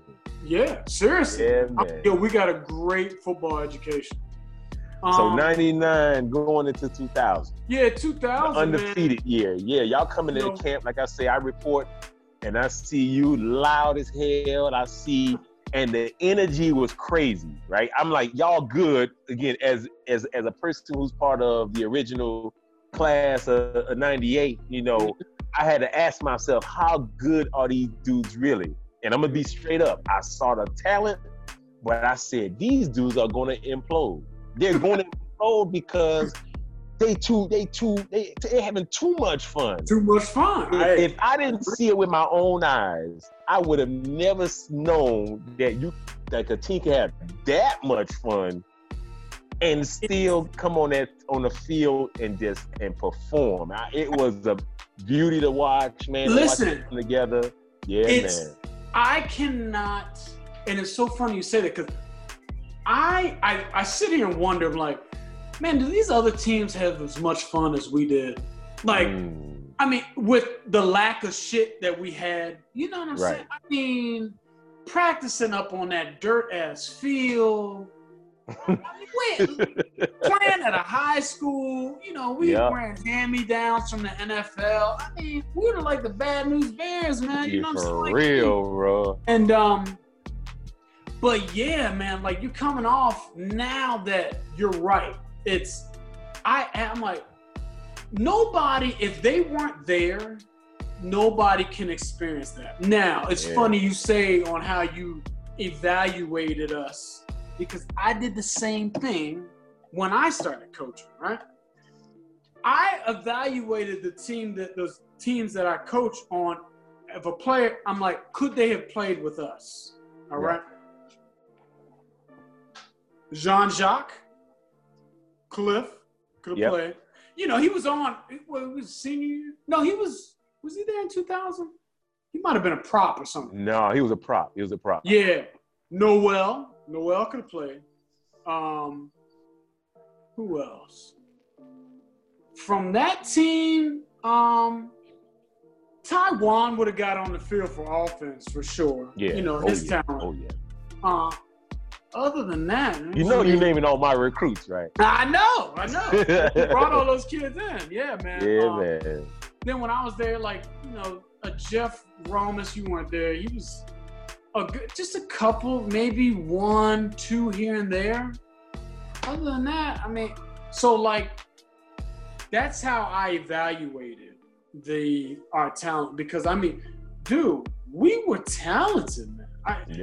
I'm telling you, the group of athletes that we had at that school at that time, I'm telling you, I don't know if it cannot be. I mean, you got dudes like Reggie, you know what I'm saying? Like, if you got on that bus, you would think we haven't won a game in 50 years.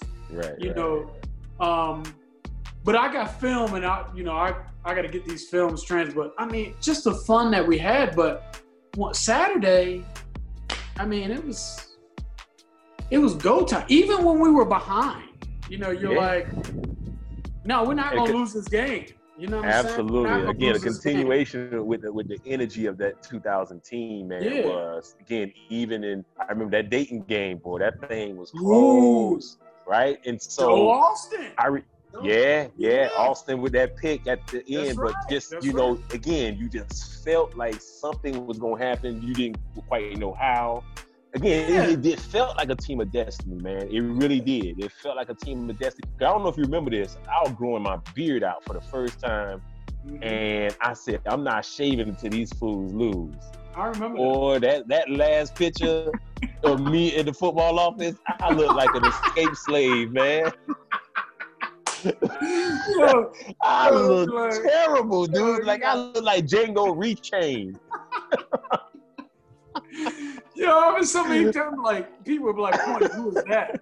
Oh, yeah, that's Coach Mo, man. That's Mo bro. Yeah, so, man. But, that 2000 was special, man. Just start with camp and Opio making that prediction to the media that we gonna go undefeated. I remember that announcement, Walton like, hey guys, just want to let you know, Opio just promised that you guys gonna go undefeated. No, you didn't, Opio. Like, my bad, man.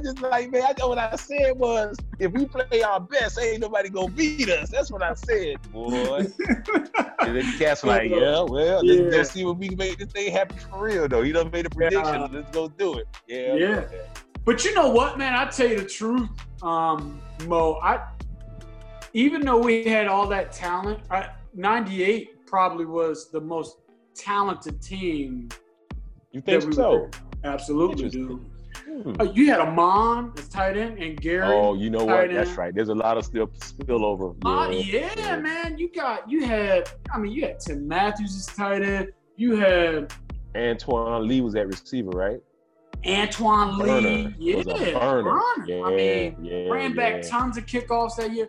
So 90, Hank was on that team. 98's team, talent-wise, was by far the best we had. We just didn't click. We had, I think it was like 13, 14 freshmen starting on that 98 team. Yeah. But then 99, we started to click. All right. Yeah. Then 2000, now we're on top of the world. Y'all rolling. Yeah. And then we get to 2001, your senior year. Yeah. We actually had an hour and 48 minutes, if you can believe it already. Right. So we get to your senior year. We don't start off the year as we planned, and again, I felt that it was you're trying to carry over with the energy from 2000, but it didn't quite happen. I think people were starting to think that it was going to be automatic. You know what I'm saying? And when that Buffalo State coach made that prediction that they're going to beat y'all because it was his first game, first year, because he had nothing to lose. Nothing to lose by making that prediction. And to go up to Buffalo and be up 20 zip, I believe. We were winning. And they come back and beat y'all. Well, no, beat us. I'm going to say us. I ain't going to say y'all. I'm going to say us. And beat us. And we knew, like, yo, it just got serious. Yeah, well. The swag, everything, like, oh. So, a lot of shit happened. So, Brad Miller didn't come back from our senior year, right? That's right. So, okay. I forgot about that. Yeah, so that was a lot had to do with my weight loss. So I was like, okay, I'm probably not going to make it to the league as, being a DN and a 3-4, which I look back now as, I probably could have made it. At least got a shot at a practice squad because I coached the Arizona Cardinals. I saw what was in the league. So I was like, okay, let me slim down. We had Alex. You remember Alex? Yeah. Alex Wilson. We had him coming in. I was like, all right, we need an outside linebacker. I was like, all right, well, I'll slim down, get my time, get my 40 down, I'll become an outside linebacker. But when I came in, they saw me with because shit, how much weight I lose? I lost 40 pounds or something. Yeah. Rad said it right away. Like, Grayson want to be sexy. We need a defensive end, and he going to go lose all this weight. No. You got down to 215, dude. And then you kind of start putting it back up. I remember you came in at 215 and Rad was like, what am I supposed to do with this? 295. Grayson want to be sexy.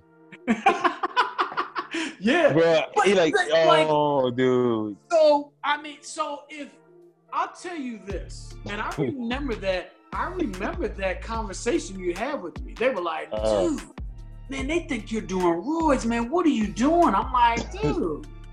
I'm trying to make it to the league. If Rad would have told me, like, hey, man, you stay up at this weight and you have a great senior year, you'll have a legitimate chance of because, Chicago was there. And I remember, I don't know if you told me, I don't know. I hit KJ out of fucking bounds on 907. And I launched him so far, like that 2000 year, he landed at the feet of the Chicago scout, right? So I don't know if it was you or Cleary or somebody were like, Chicago was asking about you. I'm like, shit. But anyway, but then KJ's brother-in-law Larry Thorpe was playing with the Steelers. And he was like, yo, what are you doing, man? Why you lose all that weight? Because he used to tell KJ all the time, he's like, yo, tell that kid to keep going, man. He might have because he used to come and watch our games and shit. So that is like the biggest regret I had for going, and that's a lot to do with it. Because the year 2000, I whooped that left tackle's ass at Buff State. And then I got their senior year I mean, shit, he ran. I mean, he was 300. He was running all over. But I don't blame that on me. I blame that game on Joe Ward. Because Joe Ward didn't cover motherfucking tight end to save his life. The worst angles in history of football. The worst angles in history of football. Boy, that's too funny. So that was the downfall, man. We just didn't have leadership. That's where I learned leadership was huge, right?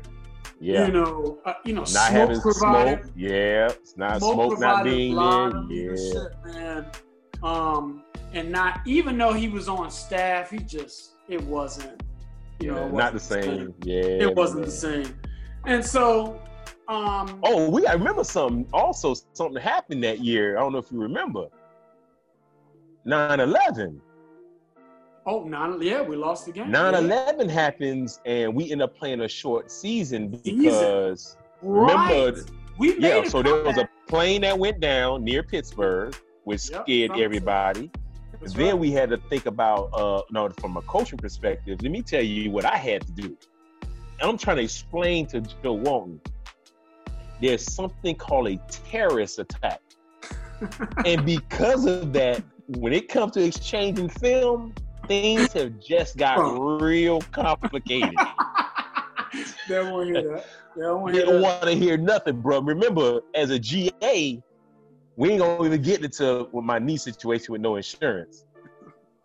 You remember, as a GA, not only did we not have insurance, we did not have a living stipend. We had no money, housing, food, no money. So I was expected to drive my car, pay my own insurance by working a side job as a grad student football coach, and drive my car to go get film.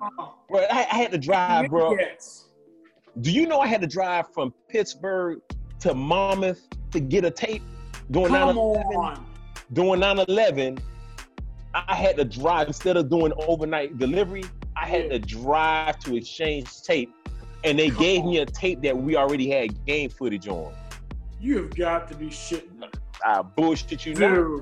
Fuck that. That's what happened to me, and I had to go tell Walton that, bro. Can you imagine now when I hand over this tape? And they opened up the joint, the envelope, so I look like like I fucked up, right? I hand the tape over, and it's a tape like we already got this game. Like I don't control that. I just told y'all, things just got real complicated. No way they made you drive it. Yeah, I would tell them. I drove with my own car, my own gas, with money that I didn't have. Yeah, and like they didn't get that. They don't get. All right, we're not even there yet, but yeah, man. So, so we were on top of the world going into that 2001. Okay. So let me take you back, right? So was during camp, maybe we all went out, went to Tequila Willie's, right? And 2000, man, we're the talk of the town. They're like, yo, man. I remember this. You got to tell this story. Yeah, Robert Morris can probably be Pitt and all this and all. I mean, so we're, and when we go out, we're rolling 10, 15 deep, right? So we're all at Tequila Willie's, right? We got the whole back. All Robert Morris, we took over the whole back, right? So we're feeling. And that is the night or the day that Aaliyah crashed her plane. Man, I was there with y'all that night. Yeah, right? you're the one that came up there. You were like, yo, Aaliyah just died. We're like, what? Bro, I was on the dance floor with this girl, man. And we dancing, having fun, bro. DJ make the announcement. I just leave her on the dance floor and walk away, bro. I couldn't even talk. You came up there. And that was when, like, the whole team was, like I said, defense rocked with defense, offense did our thing. But offense was there. We were real high up on that horse, and then we lost. But anyway. So, that was going into that season, man. You gonna talk about how Walton yelled at y'all when he found out? Oh, man. Hey, they're down there doing a little jig there. Dude, we were laughing so hard, putting our heads down. I mean, this is before the season started. Like, yeah, man. We ain't gonna lose to nothing, man. Yeah, you want to jig? Yeah. Oh, bullshit. Yeah. I looked over at y'all, and I saw y'all laughing. I'm like, boy, if one of them get caught, and I said, I'm gonna say, me and Cole stood as far away from y'all as possible, because we knew that one we saw one of y'all laughing. I can hear Cole. You talking all fat? Oh, they about to get in trouble. Hey, you watch Reggie and Kyler. They about to get in trouble. Oh, yeah, boy, man. that was so said that funny. Shit. But I mean, y'all again lose them first 3 games, but then get rolling. I can't remember who that victory was against that 4th game, but y'all really got things rolling. And I just remember though the feeling at the end of the season was, my goodness, anybody that played right now, because we wanted to get that rematch with Mama. That was Mama. Yeah. So we was like, yo, come on, please, let's play. At a neutral site, we don't care. Yeah. Please play us. And they were not trying to do it, man, because they knew. Now, they would have sensed weakness and knew that y'all went on a winning streak. Right. They would have jumped on it, but they said they ain't want no part of that. Yeah. It was bullshit. Yeah, and plus, man, what am I about to say? Shit, I forgot what I was about to say. But your senior year, you talking about your senior year? Yeah, it was our senior year, and we were rolling. Mama didn't want to play, y'all. We missed that game against Mama. Oh, yeah. Like, so, go back to 2000. Dude, if we went undefeated, you remember we had a chance to make it to the playoffs and shit, right? Yes. The NCAA scholarship playoffs. Right. And that's what we were hoping for, man.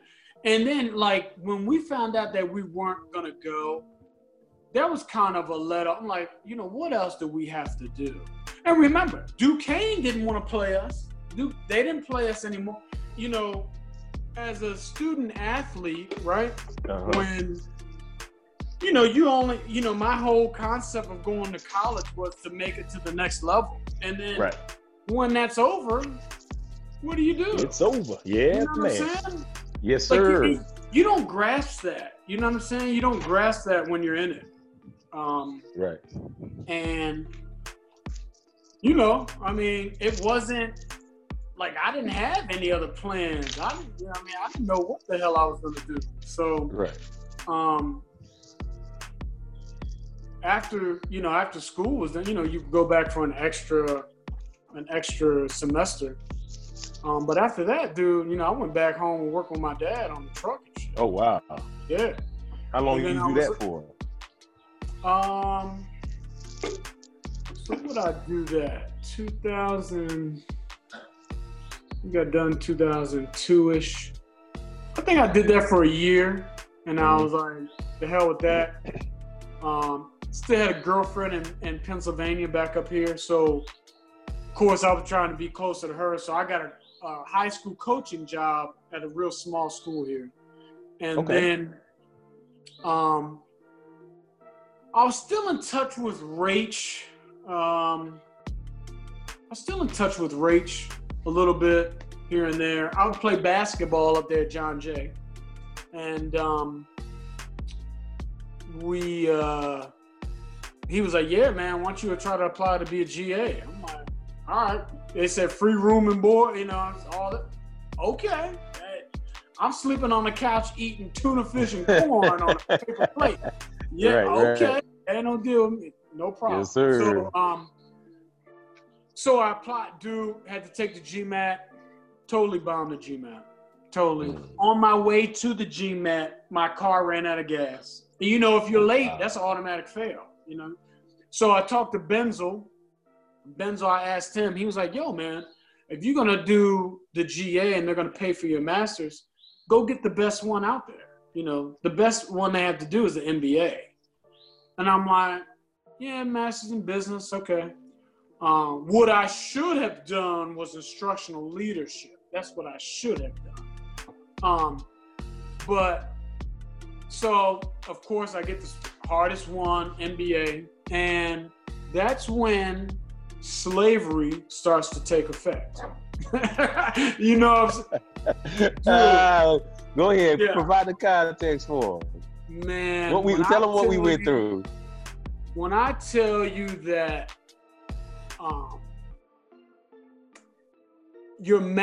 when you're working for two old school NFL coaches, there is nothing else. And they're so stuck in their ways. And I understand why, because they pretty much invented the stuff that they do, you know what I'm saying? So drawing plays out by hand when you have technology you don't have to do that, but because your coach doesn't want to see it any other way, you got to do it. And where I jumped under your wing was you were a defensive line GA, you were in charge of the run. I mean, I feel like the D-line GAs got the grunt of the work. And I'm telling you, if you were weak-minded, ain't no way you're not going to. If you didn't have the background where you came from, and I didn't have the background where you weren't going to last. I'm going to tell you that now. Man, you know what's so funny you say that, man. That again is something else that we connect on it. And the way you articulated something is in a way that I never connected, is that, again, our background and being able to, so we're the only GA for defense, too. Offense always had two. There's always just one for defense doing everything of two, maybe three people. Yeah. And then to deal with we gotta say at times senile, old man who is a absolute genius. But y'all remember Einstein was brilliant and aloof. Aloof, yeah. Goodness gracious, but but he was a genius, and there's certain things you accept about geniuses, especially them calling you names, calling you out your name. It becomes second nature. You just learn, right? Because again, we knew how to deal with it. And with the type of person with Rad, if he didn't call you out your name, then he ain't what his thing was, and this was the biggest lesson I had to learn from Rad. And I'm still trying to figure out if it's right or not, Mo. I don't like to leave anybody back, meaning I want to help everybody. Rad told me, he was like, do not waste your time on kids that ain't never gonna play here. And that is that's a hard pill to swallow, right?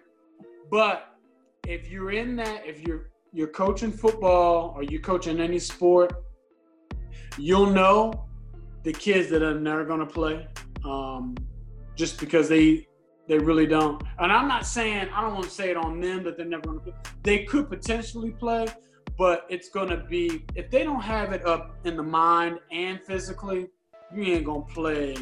Not in Rad's defense, not on that level. There ain't too many defenses, because you got to have at least one. I mean, you got an outside chance with having the knowledge, but not the athletic ability. You got a pretty good chance if you're athletic, but not have knowledge.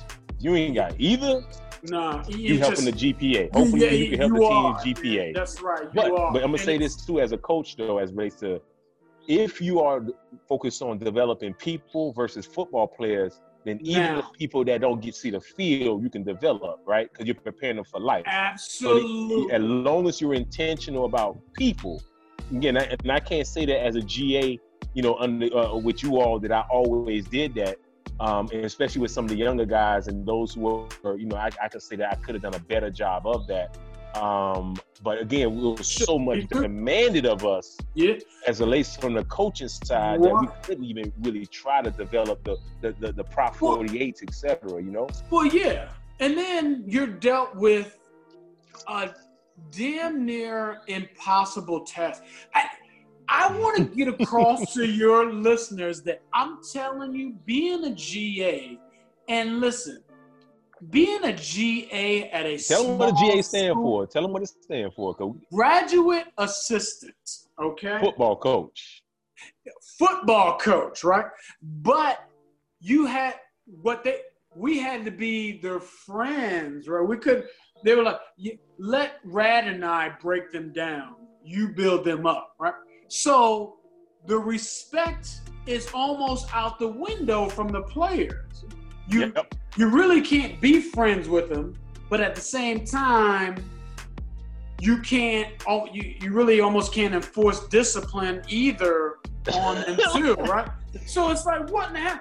And now you're taking shit from the players, and it's okay from us. I mean, like I said, I would have knocked my ass clean out, dude. So you're taking shit from the players. Then you got all this work to do on football. Now, I'm talking about breaking down film. Not only do you have to deal with football, but you got to make sure Rad shit is set up, the projector. I mean, you are a slave that is like a chicken with your head cut off. Remember, they told us that. Rad said, I want you to understand, as a GA, you are officially a slave. Yeah. And I said, and he wasn't talking about from a racial standpoint, even though it was pretty bad that he's telling this to a black person and he knew it. Right. But I understood the underlying meaning was right. My life is pretty much over, and we haven't even gotten to the academic piece yet. No, we have, and this is one of the biggest problems I had as a GA. But to take it back, like, I mean, I'm spending 17 hours in the football office. By the time I go home and I gotta wake up I was sleeping under the desk, man. I'm like, man, because you gotta keep a B average to keep your masters, you know what I'm saying? And NBA, I'm just like, dude, no money. Now, like a lot of people just don't get that. No money. No, you get a food card and you get a place to stay. But if you got a car, you ain't got no gas. How you gonna get gas money? I mean, that's where you get resourceful. If you want to drink, boy, you better learn to find every special there is in Moon Township. Brother, man, don't you know that's when I started drinking alcohol? Did you? I promise to God, bro. I didn't drink in undergrad. My first time drinking alcohol, bro. I had my first drink was December 21st, 1997. I can tell you the exact day because football season's over. We just won the NEC championship. Right. We just won the bowl game, and my career is over. My roommate had a bottle of Hennessy. Shout out to Keith Cates. A bottle of Hennessy that set for a year for my first drink. So my first drink is not beer, it's Hennessy. Mm-hmm. 3 shots of Hennessy as my first drink. The whole dorm is on my floor to watch me drink for the first time. There was an announcement made, brother. And cats start running like roaches up the stairs to see me drink. I take the first shot, boom. I look like, okay, and that thing started burning down my throat, boy. My eyes start watering, people start laughing. Give me another one. They start cheering. Boom. Boy, now my head's starting to spin. I'm like, give me one more. Boom. The next thing I remember, I'm running around campus, headed to the football office where it's 32 degrees, it's snowing outside. All I got on is a white tee, and I'm running to the football office to pick up my highlight tape. I run to the football office and say, Coach, I just had my first drink. And they all bust out laughing. The next thing I remember, my plane is landing in Orlando for Christmas break. Come on. That's my first drink. God. That was my first time drinking. Yeah, man, I didn't. And it's funny, man. And like college it is, dude. My first time drinking was not until I was a sophomore in college. That's the first time I drank. I didn't touch the stuff. But yeah, man, like I mean, it's just the amount of shit that you gotta do and education and the pressure on it, man. Because you don't want to let these dudes down, and then it's like the people that went before you are just sitting back and like, yeah. Like, you got to pay your dues, you right? Yeah, you got to pay your dues. So Yep. that's we when, we don't feel sorry for your ass. yeah, that's when, I decided to call Mo Baptiste. Like, yeah, man, like, listen, I sincere, because I just saw everything reversed. I'm just like, you're doing all this work, you're running around. These players have no idea how much you do for them.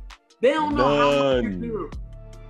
And I'm sitting there in practice, I'm always late coming up because I'm constantly putting shit in the sleeves, you're running around, you're like, and then you get down and like these players, it's like making the game plan. It's like, nah, motherfuckers, y'all gonna read this. You gonna pick this up, okay? You understand how much it hurt my heart every week. How much time? And I tell you, Rad, they're not gonna look at. But again, his NFL mindset would not allow him to like accept that. And I mean, all the hard work that I put in those things, and to watch y'all. And again, I was a player too. Did I watch? Did I really? No, I didn't, man. If I would have known, how much better we would have been if we did.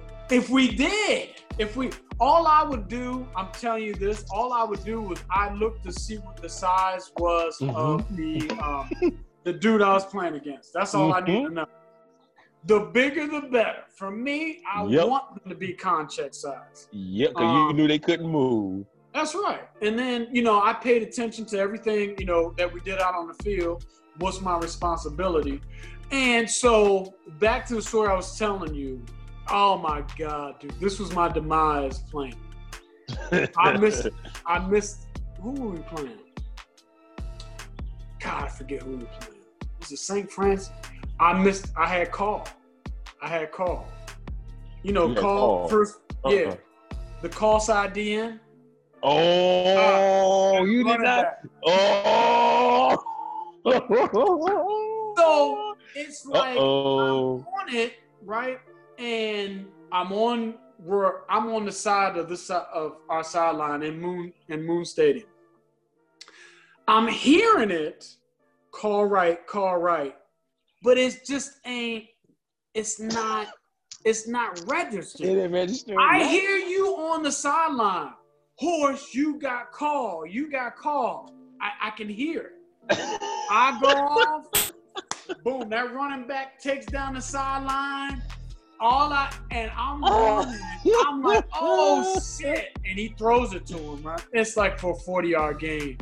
I'm running and I'm looking at you down the sideline. You're like, I was like, yeah, I saw, get him out. And like, I came outside and you were like, you had no word. I was like, I mean, that's it. That was it, man. That was it. My stomach hurting right now. Yeah, dude. I'll never forget it. I need to see you because you had your stocking cap on. You were like, I told you. But you know why they yell at you? I had it.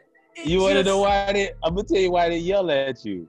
Do you know how many times I had to, on the call that I did the exact same thing? My brain would freeze. They used to call out Miami, like to make sure that I know where I'm from. Still didn't register, bro. Yeah, and like I prided myself because I love getting a call because like I get to cover a running back. I might have a pick. Yo. So for me to, and that was the only call I ever met, and I mean, it was, man, it was down. It was coming in on the 30, or we were on like the 40 coming in. Oh, dude, they got down like the 10 yards. Like, oh, yeah. But man. But back to being a GA, man. When I was a GA and people would come in, I'm like, dude, let me tell you, rethink this shit, man. I didn't contact Bo until I already was in it.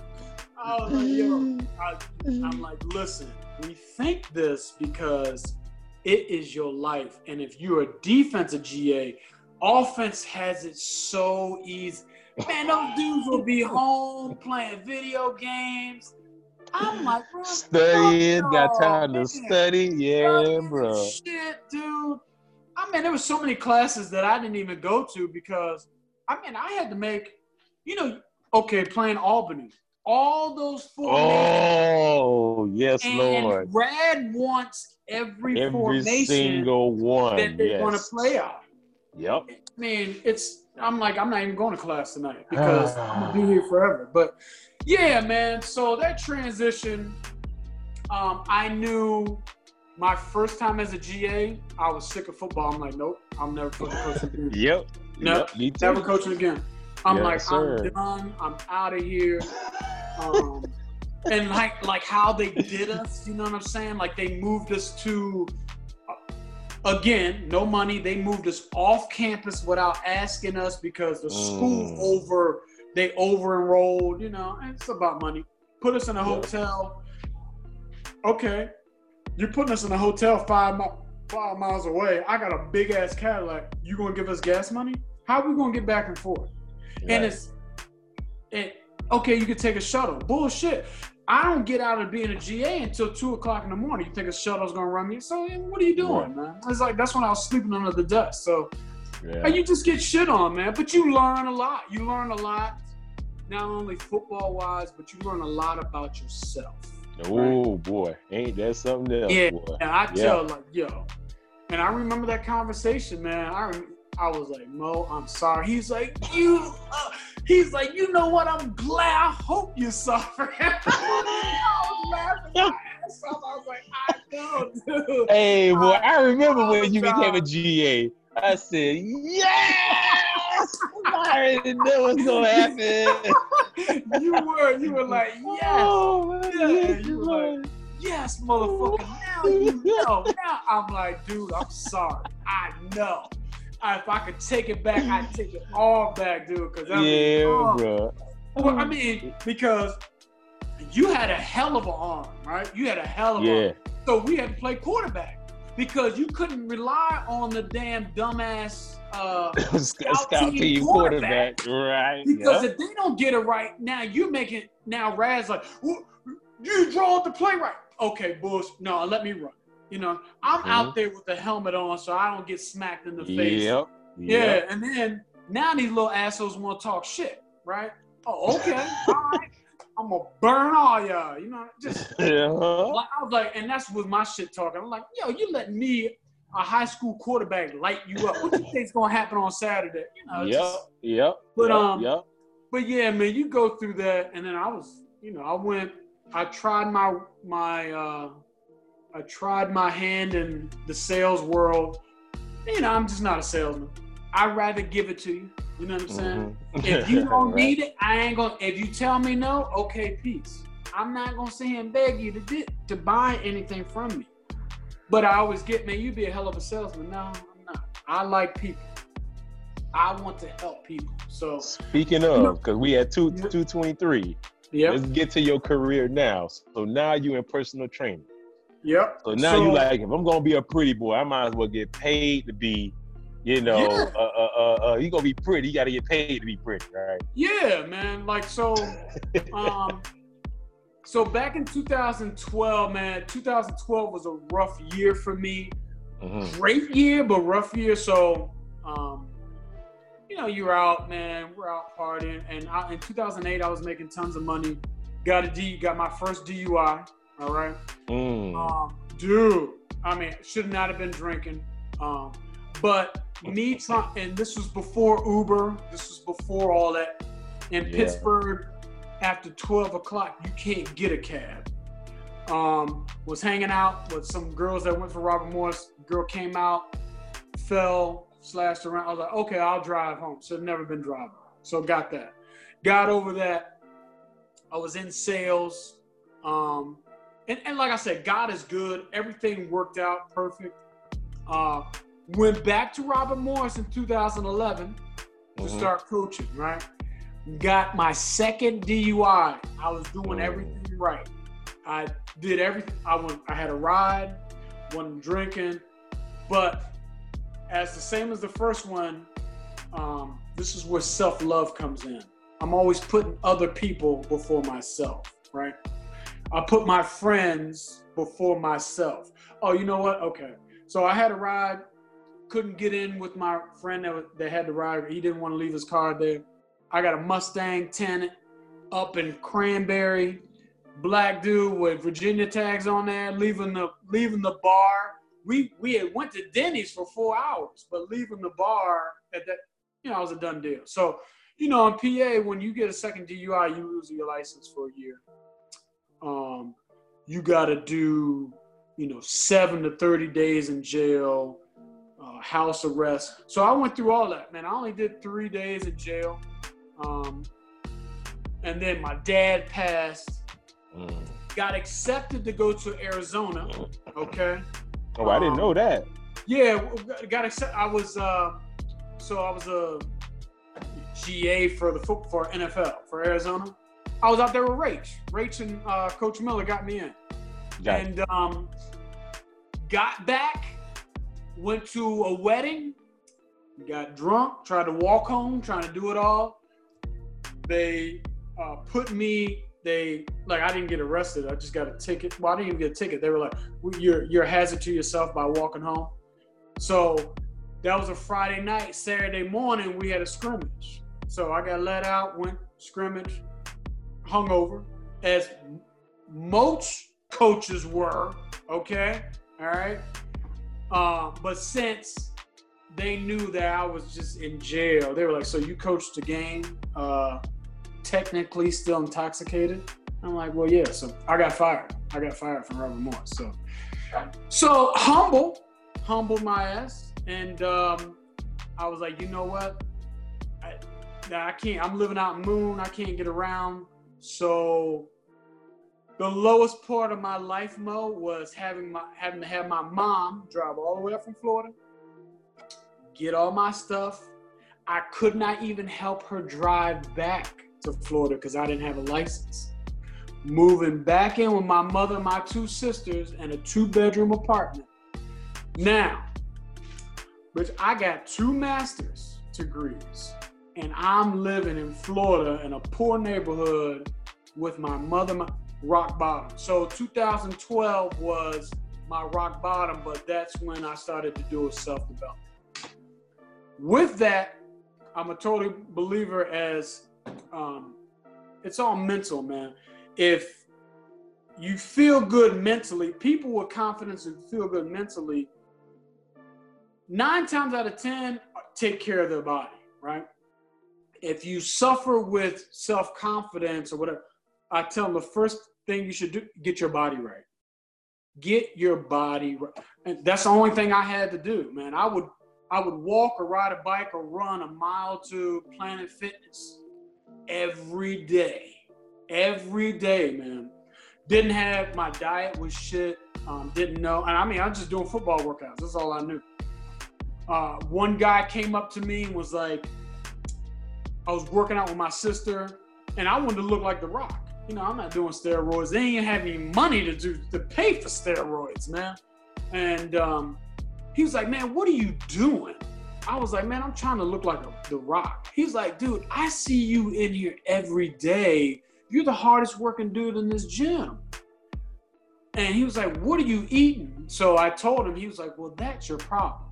So now, nutrition, okay? Nutrition, 90% of it. It's 90% of nutrition. Once I got that, then the weight just started coming off. And dude, I got down to 212, 6-pack, everything.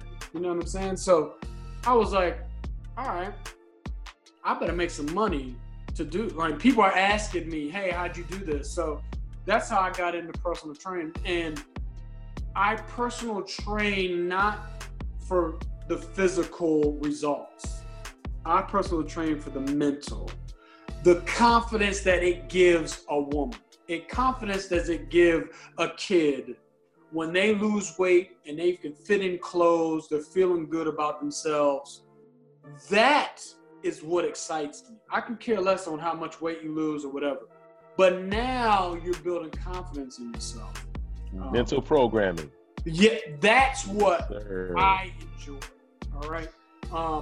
That's my passion is to, so I'm not, I wouldn't say I'm the best trainer, but when you take my classes, I'm a great motivator, right? So what I'll do is, you know, we're talking with you, I'll find out what you're struggling with. And then when you're struggling to do that last rep, it's just like a coach. I'm going to point out, you remember how your kids look at you, you remember, that's what you got to. So you just find those buttons and you find the character in people and you try to bring out the best in them, man. So you know, a personal trainer, I did it great. I loved it down in Florida. Moved up here. I just wanted to get out of Florida from where I was at. Got a job with my friend doing vending as an account manager. Still bought into a gym, top tier. It's an MMA gym. We bought into it. And it was good. I don't know anything about MMA. I didn't know anything. I just knew that, you know, being late 30s, turning 40, I ain't gonna keep pushing weight. You know what I'm saying? I'm not worried about how strong I am. It's just how I feel in my clothes and how I feel about myself, right? So I started doing martial arts. And I'm telling you, martial arts should be PE in our schools. I agree 100%. The discipline of that, okay? And then all of it, because it's all hips. It's all, you're punching, watch Tyson, boxing, it's all hips. That will translate into any sport that you play. Basketball, football, hockey, listen, martial arts is the way to go. It should be in every PE. That's what we should be teaching our kids, without a doubt. So we got my boy. We just got offered, you know, to buy this gym from these guys, and so we did. So we're in it, man. I made the last payment. I was like, you know what? This is not something I like. I don't like the whole gym aspect and collecting memberships and stuff. Man, I just want to help people, Mo. And being a personal trainer, man, you ain't making, because there's only one of you, dude. It's only one of you. So if you're not doing it online, if you don't sell supplements, if you're not on social media all the time, all this, all that, then you're gonna struggle as a personal trainer. I don't care how good you are. But I know I'm good at that. With me this goes back to when I was coming to see you about my doctor. I want to affect people more than just physically in a gym. You know, that's why I like martial arts, is because it teaches women. As soon as a woman starts to know how, you know, you throw a jab hook, it becomes your muscle memory. So as soon as that guy or perpetrator comes up, 1, 2, boom. And once they feel it, man, you build that confidence in women, dude. And I do that because, you know, my mother was beaten. You know, I don't want my sisters to go through that shit. And women, I feel, you know, because men go through this whole power struggle, being bigger, whatever. To me, women are the ultimate species on this planet, okay? Emotionally stronger than men, physically stronger than men, because they give birth, they give life. Tougher, seriously. Higher tolerance to pain. Yeah, I know. That's what I'm saying. Like, they are stronger. Like, I go back to my sister being obese. My sister was like 350. She's out there running sprints with me. And I'm just like, I know I wouldn't be out there running sprints at 300. I'm talking about 100-yard sprints, man. She's out there. Of course, she's not going fast, but she's out there doing it, dude. You know what I'm saying? And for her to do that, just like, I was like, she's the better athlete than I am, because there's no way. And she's been dealing with this all her life, man. You know what I'm saying? So, but she lost weight, and the confidence in her now And that is what I strive for in anything. I don't know what my next move is, Mo. Do I want to be a gym owner? Man, I don't. You know what I want to do is I want to train athletes like in a Miami, okay? So where those kids, I want to be a mentor and I want to train them.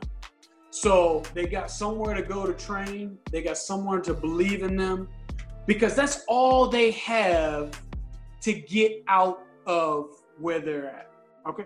And the reason why I say there is like Miami, Southern Florida is because you got your Haitians, your Cubans, where these people come from third world. They don't have anything, but got probably some of the best genetics in the world, right? And coming work from the ethic. islands. And work ethic. Listen, Yeah, bro. the laziest Haitian I know is Cliff John Jock, and I hope he's listening to that. man, I never seen somebody cross their legs with their hands on their hips. I'm like, Cliff, you are a silverback gorilla. You're strong as a, but you have got to be the laziest person. He's like, oh my God, I can't wait. Hey dog, it's hot out here. It's hot. Horse. Cliff, you were from Miami. What are you talking about? Man, I'll get so frustrated with him, man. Oh, that's so funny. Oh, he gonna see this for sure too. I hope so. But I mean, you talking about look what he's doing now. You know what I'm saying? Noel. I mean, Moses Hernandez. You know what I'm saying? I mean, all these kids got out of there. Coming up, and you are part of this. You got these kids. You talking about a hard sales job? Try selling a kid to come to Baltimore's with no money, away from their family, in the cold to come play football. I tell every chance I get, I tell them Florida dudes when I go. The last, it's been so long since I've been around Morris, but I used to tell them cats, I started the Florida pipeline. Don't get it twisted. If you hear, it's because of me. Yeah, don't get man, it twisted. Yeah, man. And it's not like you just brought slouches up there. I mean, right. These kids play, dude. I mean, these boys, Noel's going, he's probably already in the hall. He's in the hall. He's out. Yep, he's in the hall a couple months ago. Yeah, man. I mean, come on, man. I mean, like, you brought these kids, so that is the pipeline that impact you have on it. And you talking about good kids, man. Yeah, good kids. People. But you know what I'm most proud about? Good people, and what I'm most proud about, man, if I'm not mistaken, I got a 100% graduation rate for all my recruits. Yeah, bro. I think Taiwan might have been was the last one because he had one class. Yeah, he got that last credit. Did you bring in Steve McNair? Yeah. Oh, you're right. That's who. Yeah, I bought in McNair. That's part of that. But man, if McNair, McNair had some issues at home. Yeah, I know. But he would have been an all-time great easily.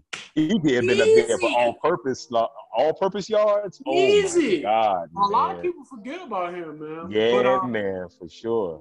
But yeah, dude, it's I mean, that's why I love what you do, and I tell people, like, man, we still, I'm on the thread with Smoke and Fred, and I'm like, and of course, the jokes go back and forth with that.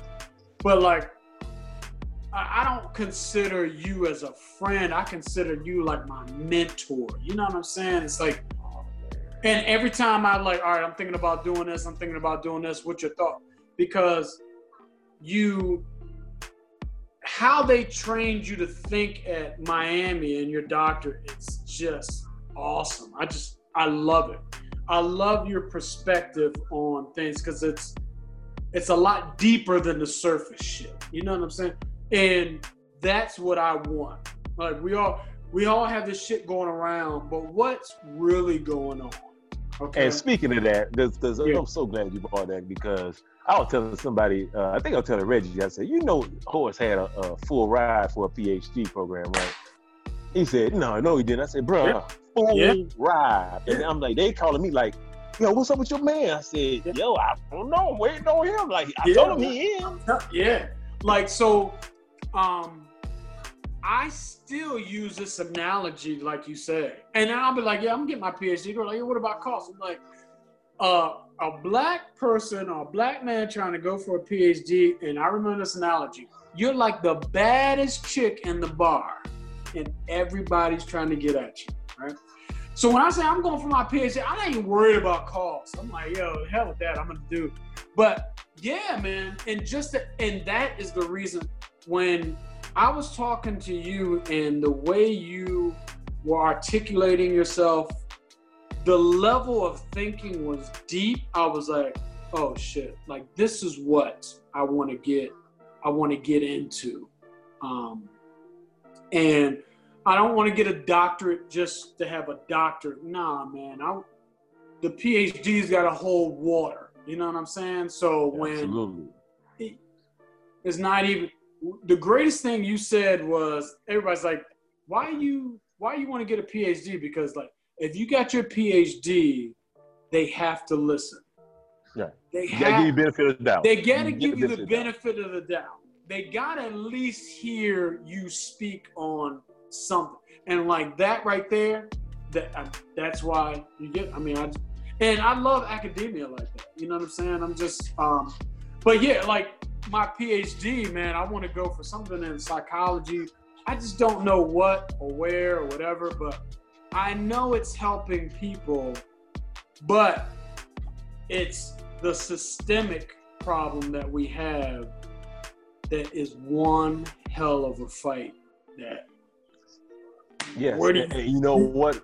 I think for me, as we close out, because we are almost at 2 hours and 41 minutes, is that, especially within the context of COVID-19, to me, I'm extremely optimistic. And as it relates to systemic issues, I think that there is a opportunity to take advantage of, because there's this idea of things getting back to normal, not understanding that there will never be what we used to know ain't never coming back the way it was, right? There's some aspects that are going to come, but I think we're going to be pleasantly and not happy with the things that are not coming back. And the ones who have the know-how and the mindset to adjust to the reality of change. I'm not going to say the reality, because I don't believe in the reality. But the truth of the matter of that change is constant. You can't stop it. It's those who adjust and those who fall to the wayside, right? So, but it's in football context, right? That offense for Robert Morris eventually had to change, because what we ran back in the day wasn't working. And so everybody figured us out. So we had to adjust. So that's a constant and a metaphor that we must absolutely internalize, because again, all I see is opportunity. Everything from financial to all the above is opportunity, timing, intentionality, and opportunity. Yeah, that's what I see, man. So and I see that too. And I sit here, and you know, we talked about the whole green thing. It's like it opens up my mind, and I feel with that cap off your thought process, more stuff, and that golden ticket or whatever it is I'm here to put on for this, my reason on this earth, is going to come out. Absolutely. And that's why, like, I made on Facebook, I made like 10 days. Don't look at the negative, man. Let's be positive. Because I'm going to tell you the biggest thing, I just saw a commercial for it last night. They're thinking teachers, all these parents are respecting teachers, right? First time. First time in a long time.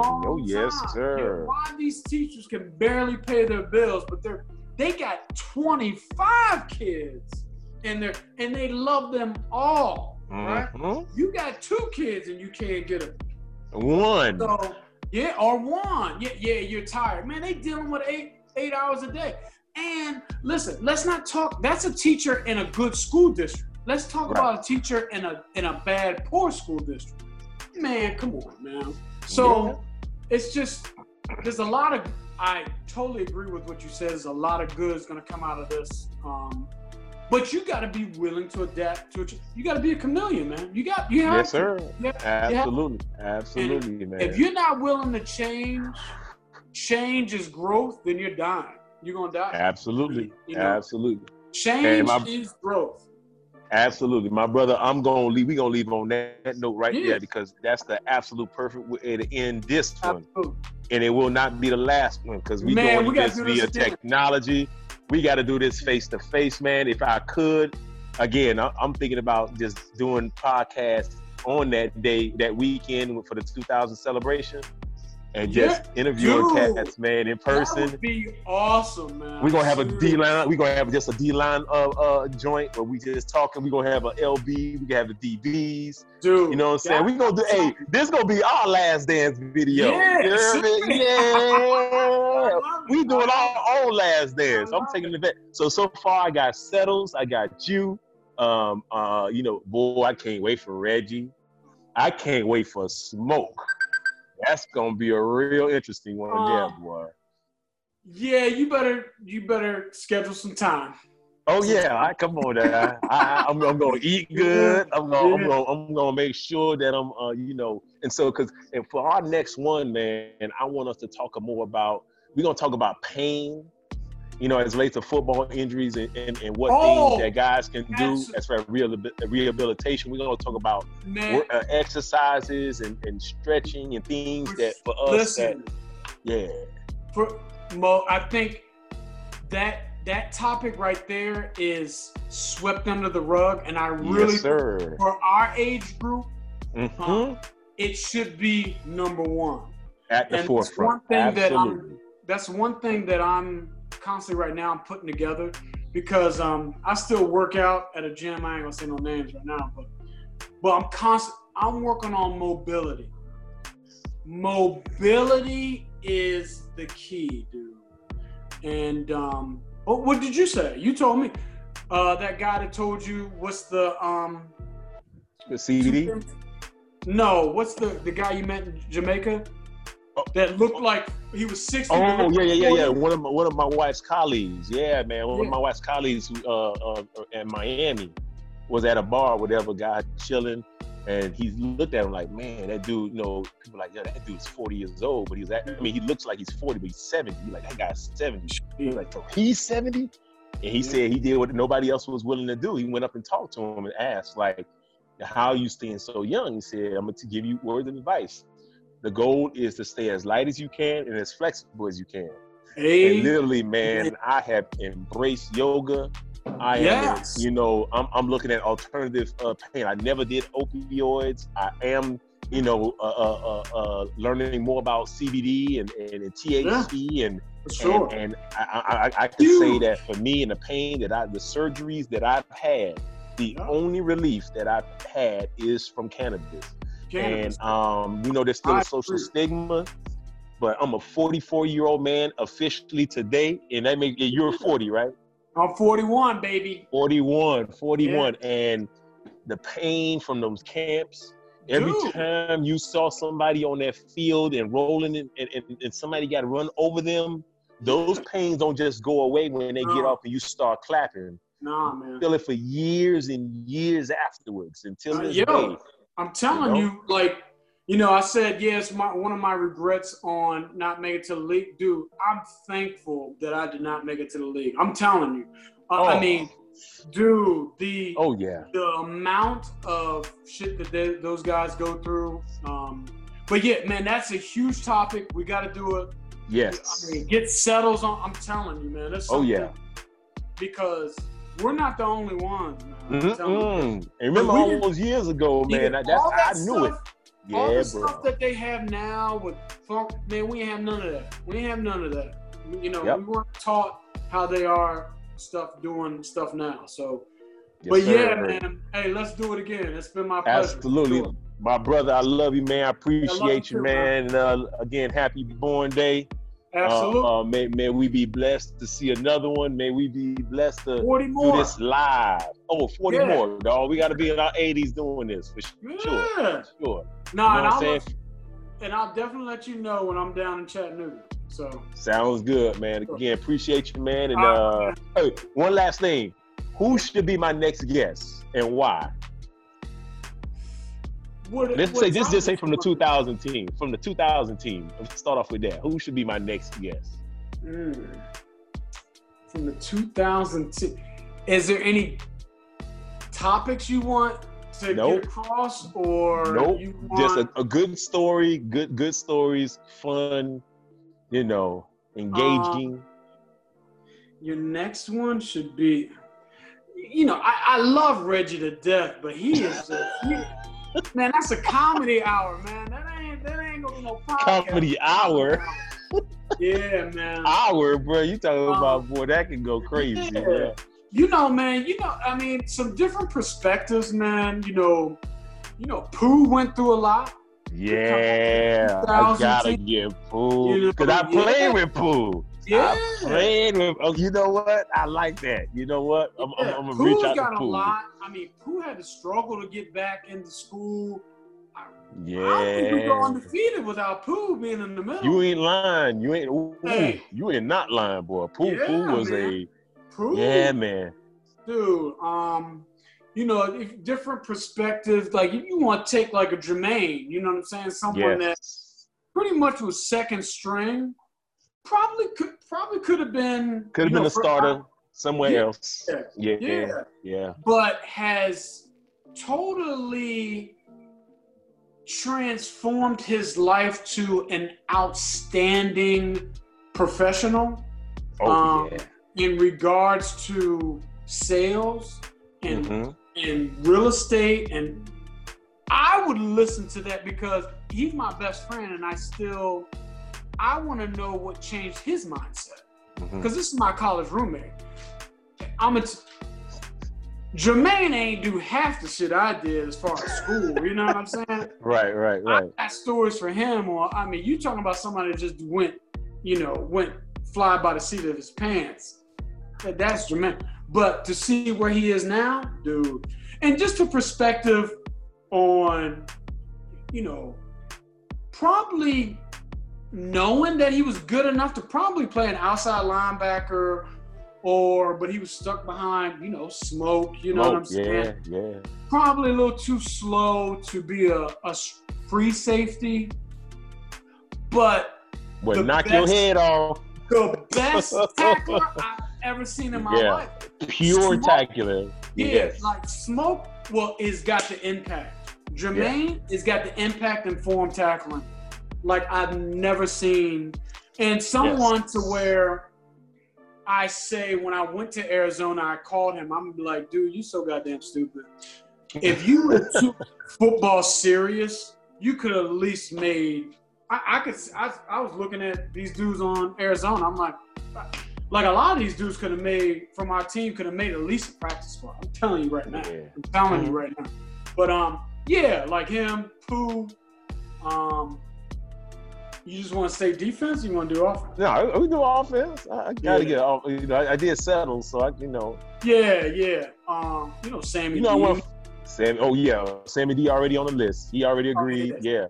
See, I want to get like a left check, like those guys. I've never had a conversation with. Concheck is probably the only guy that I've had like real conversation with. The only thing I did with left check was confiscate his case of 40s. His senior year, bro. That was the longest conversation we had, bro. I said, look, man, let me just take these off your hands because you ain't supposed to go over me. I took them things in the room, destroying them joints. You could get Lindbergh, Lindbergh. You look at him, he looks like Sloth, but probably one of the best. Yes, sir. Very unassuming, but he was talented. Walkhouse, boy. You got Walkhouse. Was Cole on it? Cole was on 2000. Cole was coaching. Was Cole coaching? Oh, yeah. His Cole was coaching. Was 99. That's right. Yeah. So him and Cleary was tag team at O-line. And don't get Cleary. No, I gotta Cleary. I played with Cleary. I gotta get Cleary. Cleary can provide me with so much context. Listen, was CeCe there? No, remember I replaced CC. You replaced CC. So you know CC is on my list. That's just one of them people like that. He's about comedy hour, boy. Dude. There's so many people I can interview, man. That's the cool thing about this, man. Yeah, man. I mean, that's the one. You can go Brad Miller, ask him what he was thinking, why he left 2000. Absolutely. I mean, I got Manalack because you know it's funny. Before Miller was Manalack, outside linebacker, and left senior year, didn't come back. Manalack went off to medical school. He couldn't get no money for football. So you could do that. I mean, you could do Craig Herlin, what he went through. Prop 48, trying to get the test. I played with Herlin. He made a big impact. If we didn't get him, would we went to 2000? 2000? No. Yeah. We would have went 10-0. I got to get Riff. You got to get Riff. Yeah, you got to get Riff. That's automatic. You got to get Hempstead. You know, Hempstead's coming in. Yeah. Who else played with me? You can get Chris Young.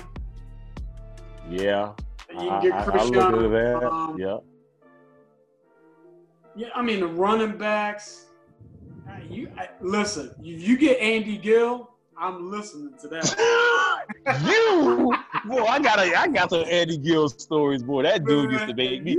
I used to just be like, "What in the world?" I used to pray for that dude, man. I used to pray for him. Like that's the most different person I've ever met in my life. I'm telling you, best blocking dude I've ever met in my life. Yep. Undersized tight end, had no business playing tight end. No. He was just a Tasmanian. But I'm telling you, if he gets your hand, if he beats you inside on his hand, you're done. Done. I'll sign you up. Yeah. Yep. Man, I want to get Hockenberry too. If you can find him. He'll cook. I'm gonna find. He's a chef. I'm gonna find him. Man. He made the season. You look at, like you could talk to Nick Daniel. You know what I'm saying? Fullback. Yeah, he's coming from. I mean, shit. He was almost Mr. Ohio, dude. He was a good ass. For real. Man, Nick was good. He was a tailback at Summit Day. Yeah. Wow. And he had to fight with Swaffer. You know what I mean? Come on. Florida guy. Yeah. Leonard had a chance to go to the league, but he messed up his hand. You know what I'm saying? So, I mean, there's some cats on there, though. I'm gonna reach out, man. I'm gonna definitely reach out, man. Let me know whatever I can do to help. You know what I'm saying? Appreciate you, absolutely. I might need you to help me connecting with some of these dudes, man. Yeah, for sure. I appreciate you, boss. Yeah, man. Man, we're gonna get it. You know, Smoke, Bobby Joe, and myself are on this committee to get this thing for our 2000 team. So we're gonna do it right. You know what I'm saying? Yeah, we want to do it right. You know. Absolutely. And it's just not gonna be a banquet. You just not with our personality. It's just that shit would be boring as hell. Yeah, we can't do that. No, that's gonna be a wild weekend. It's gonna be a good time. Looking forward to it, though. Yes, sir. Well, all right, man. Be safe, man. Be easy. Yeah, you too, man. Again, enjoy your birthday. Yes, sir. You too, man.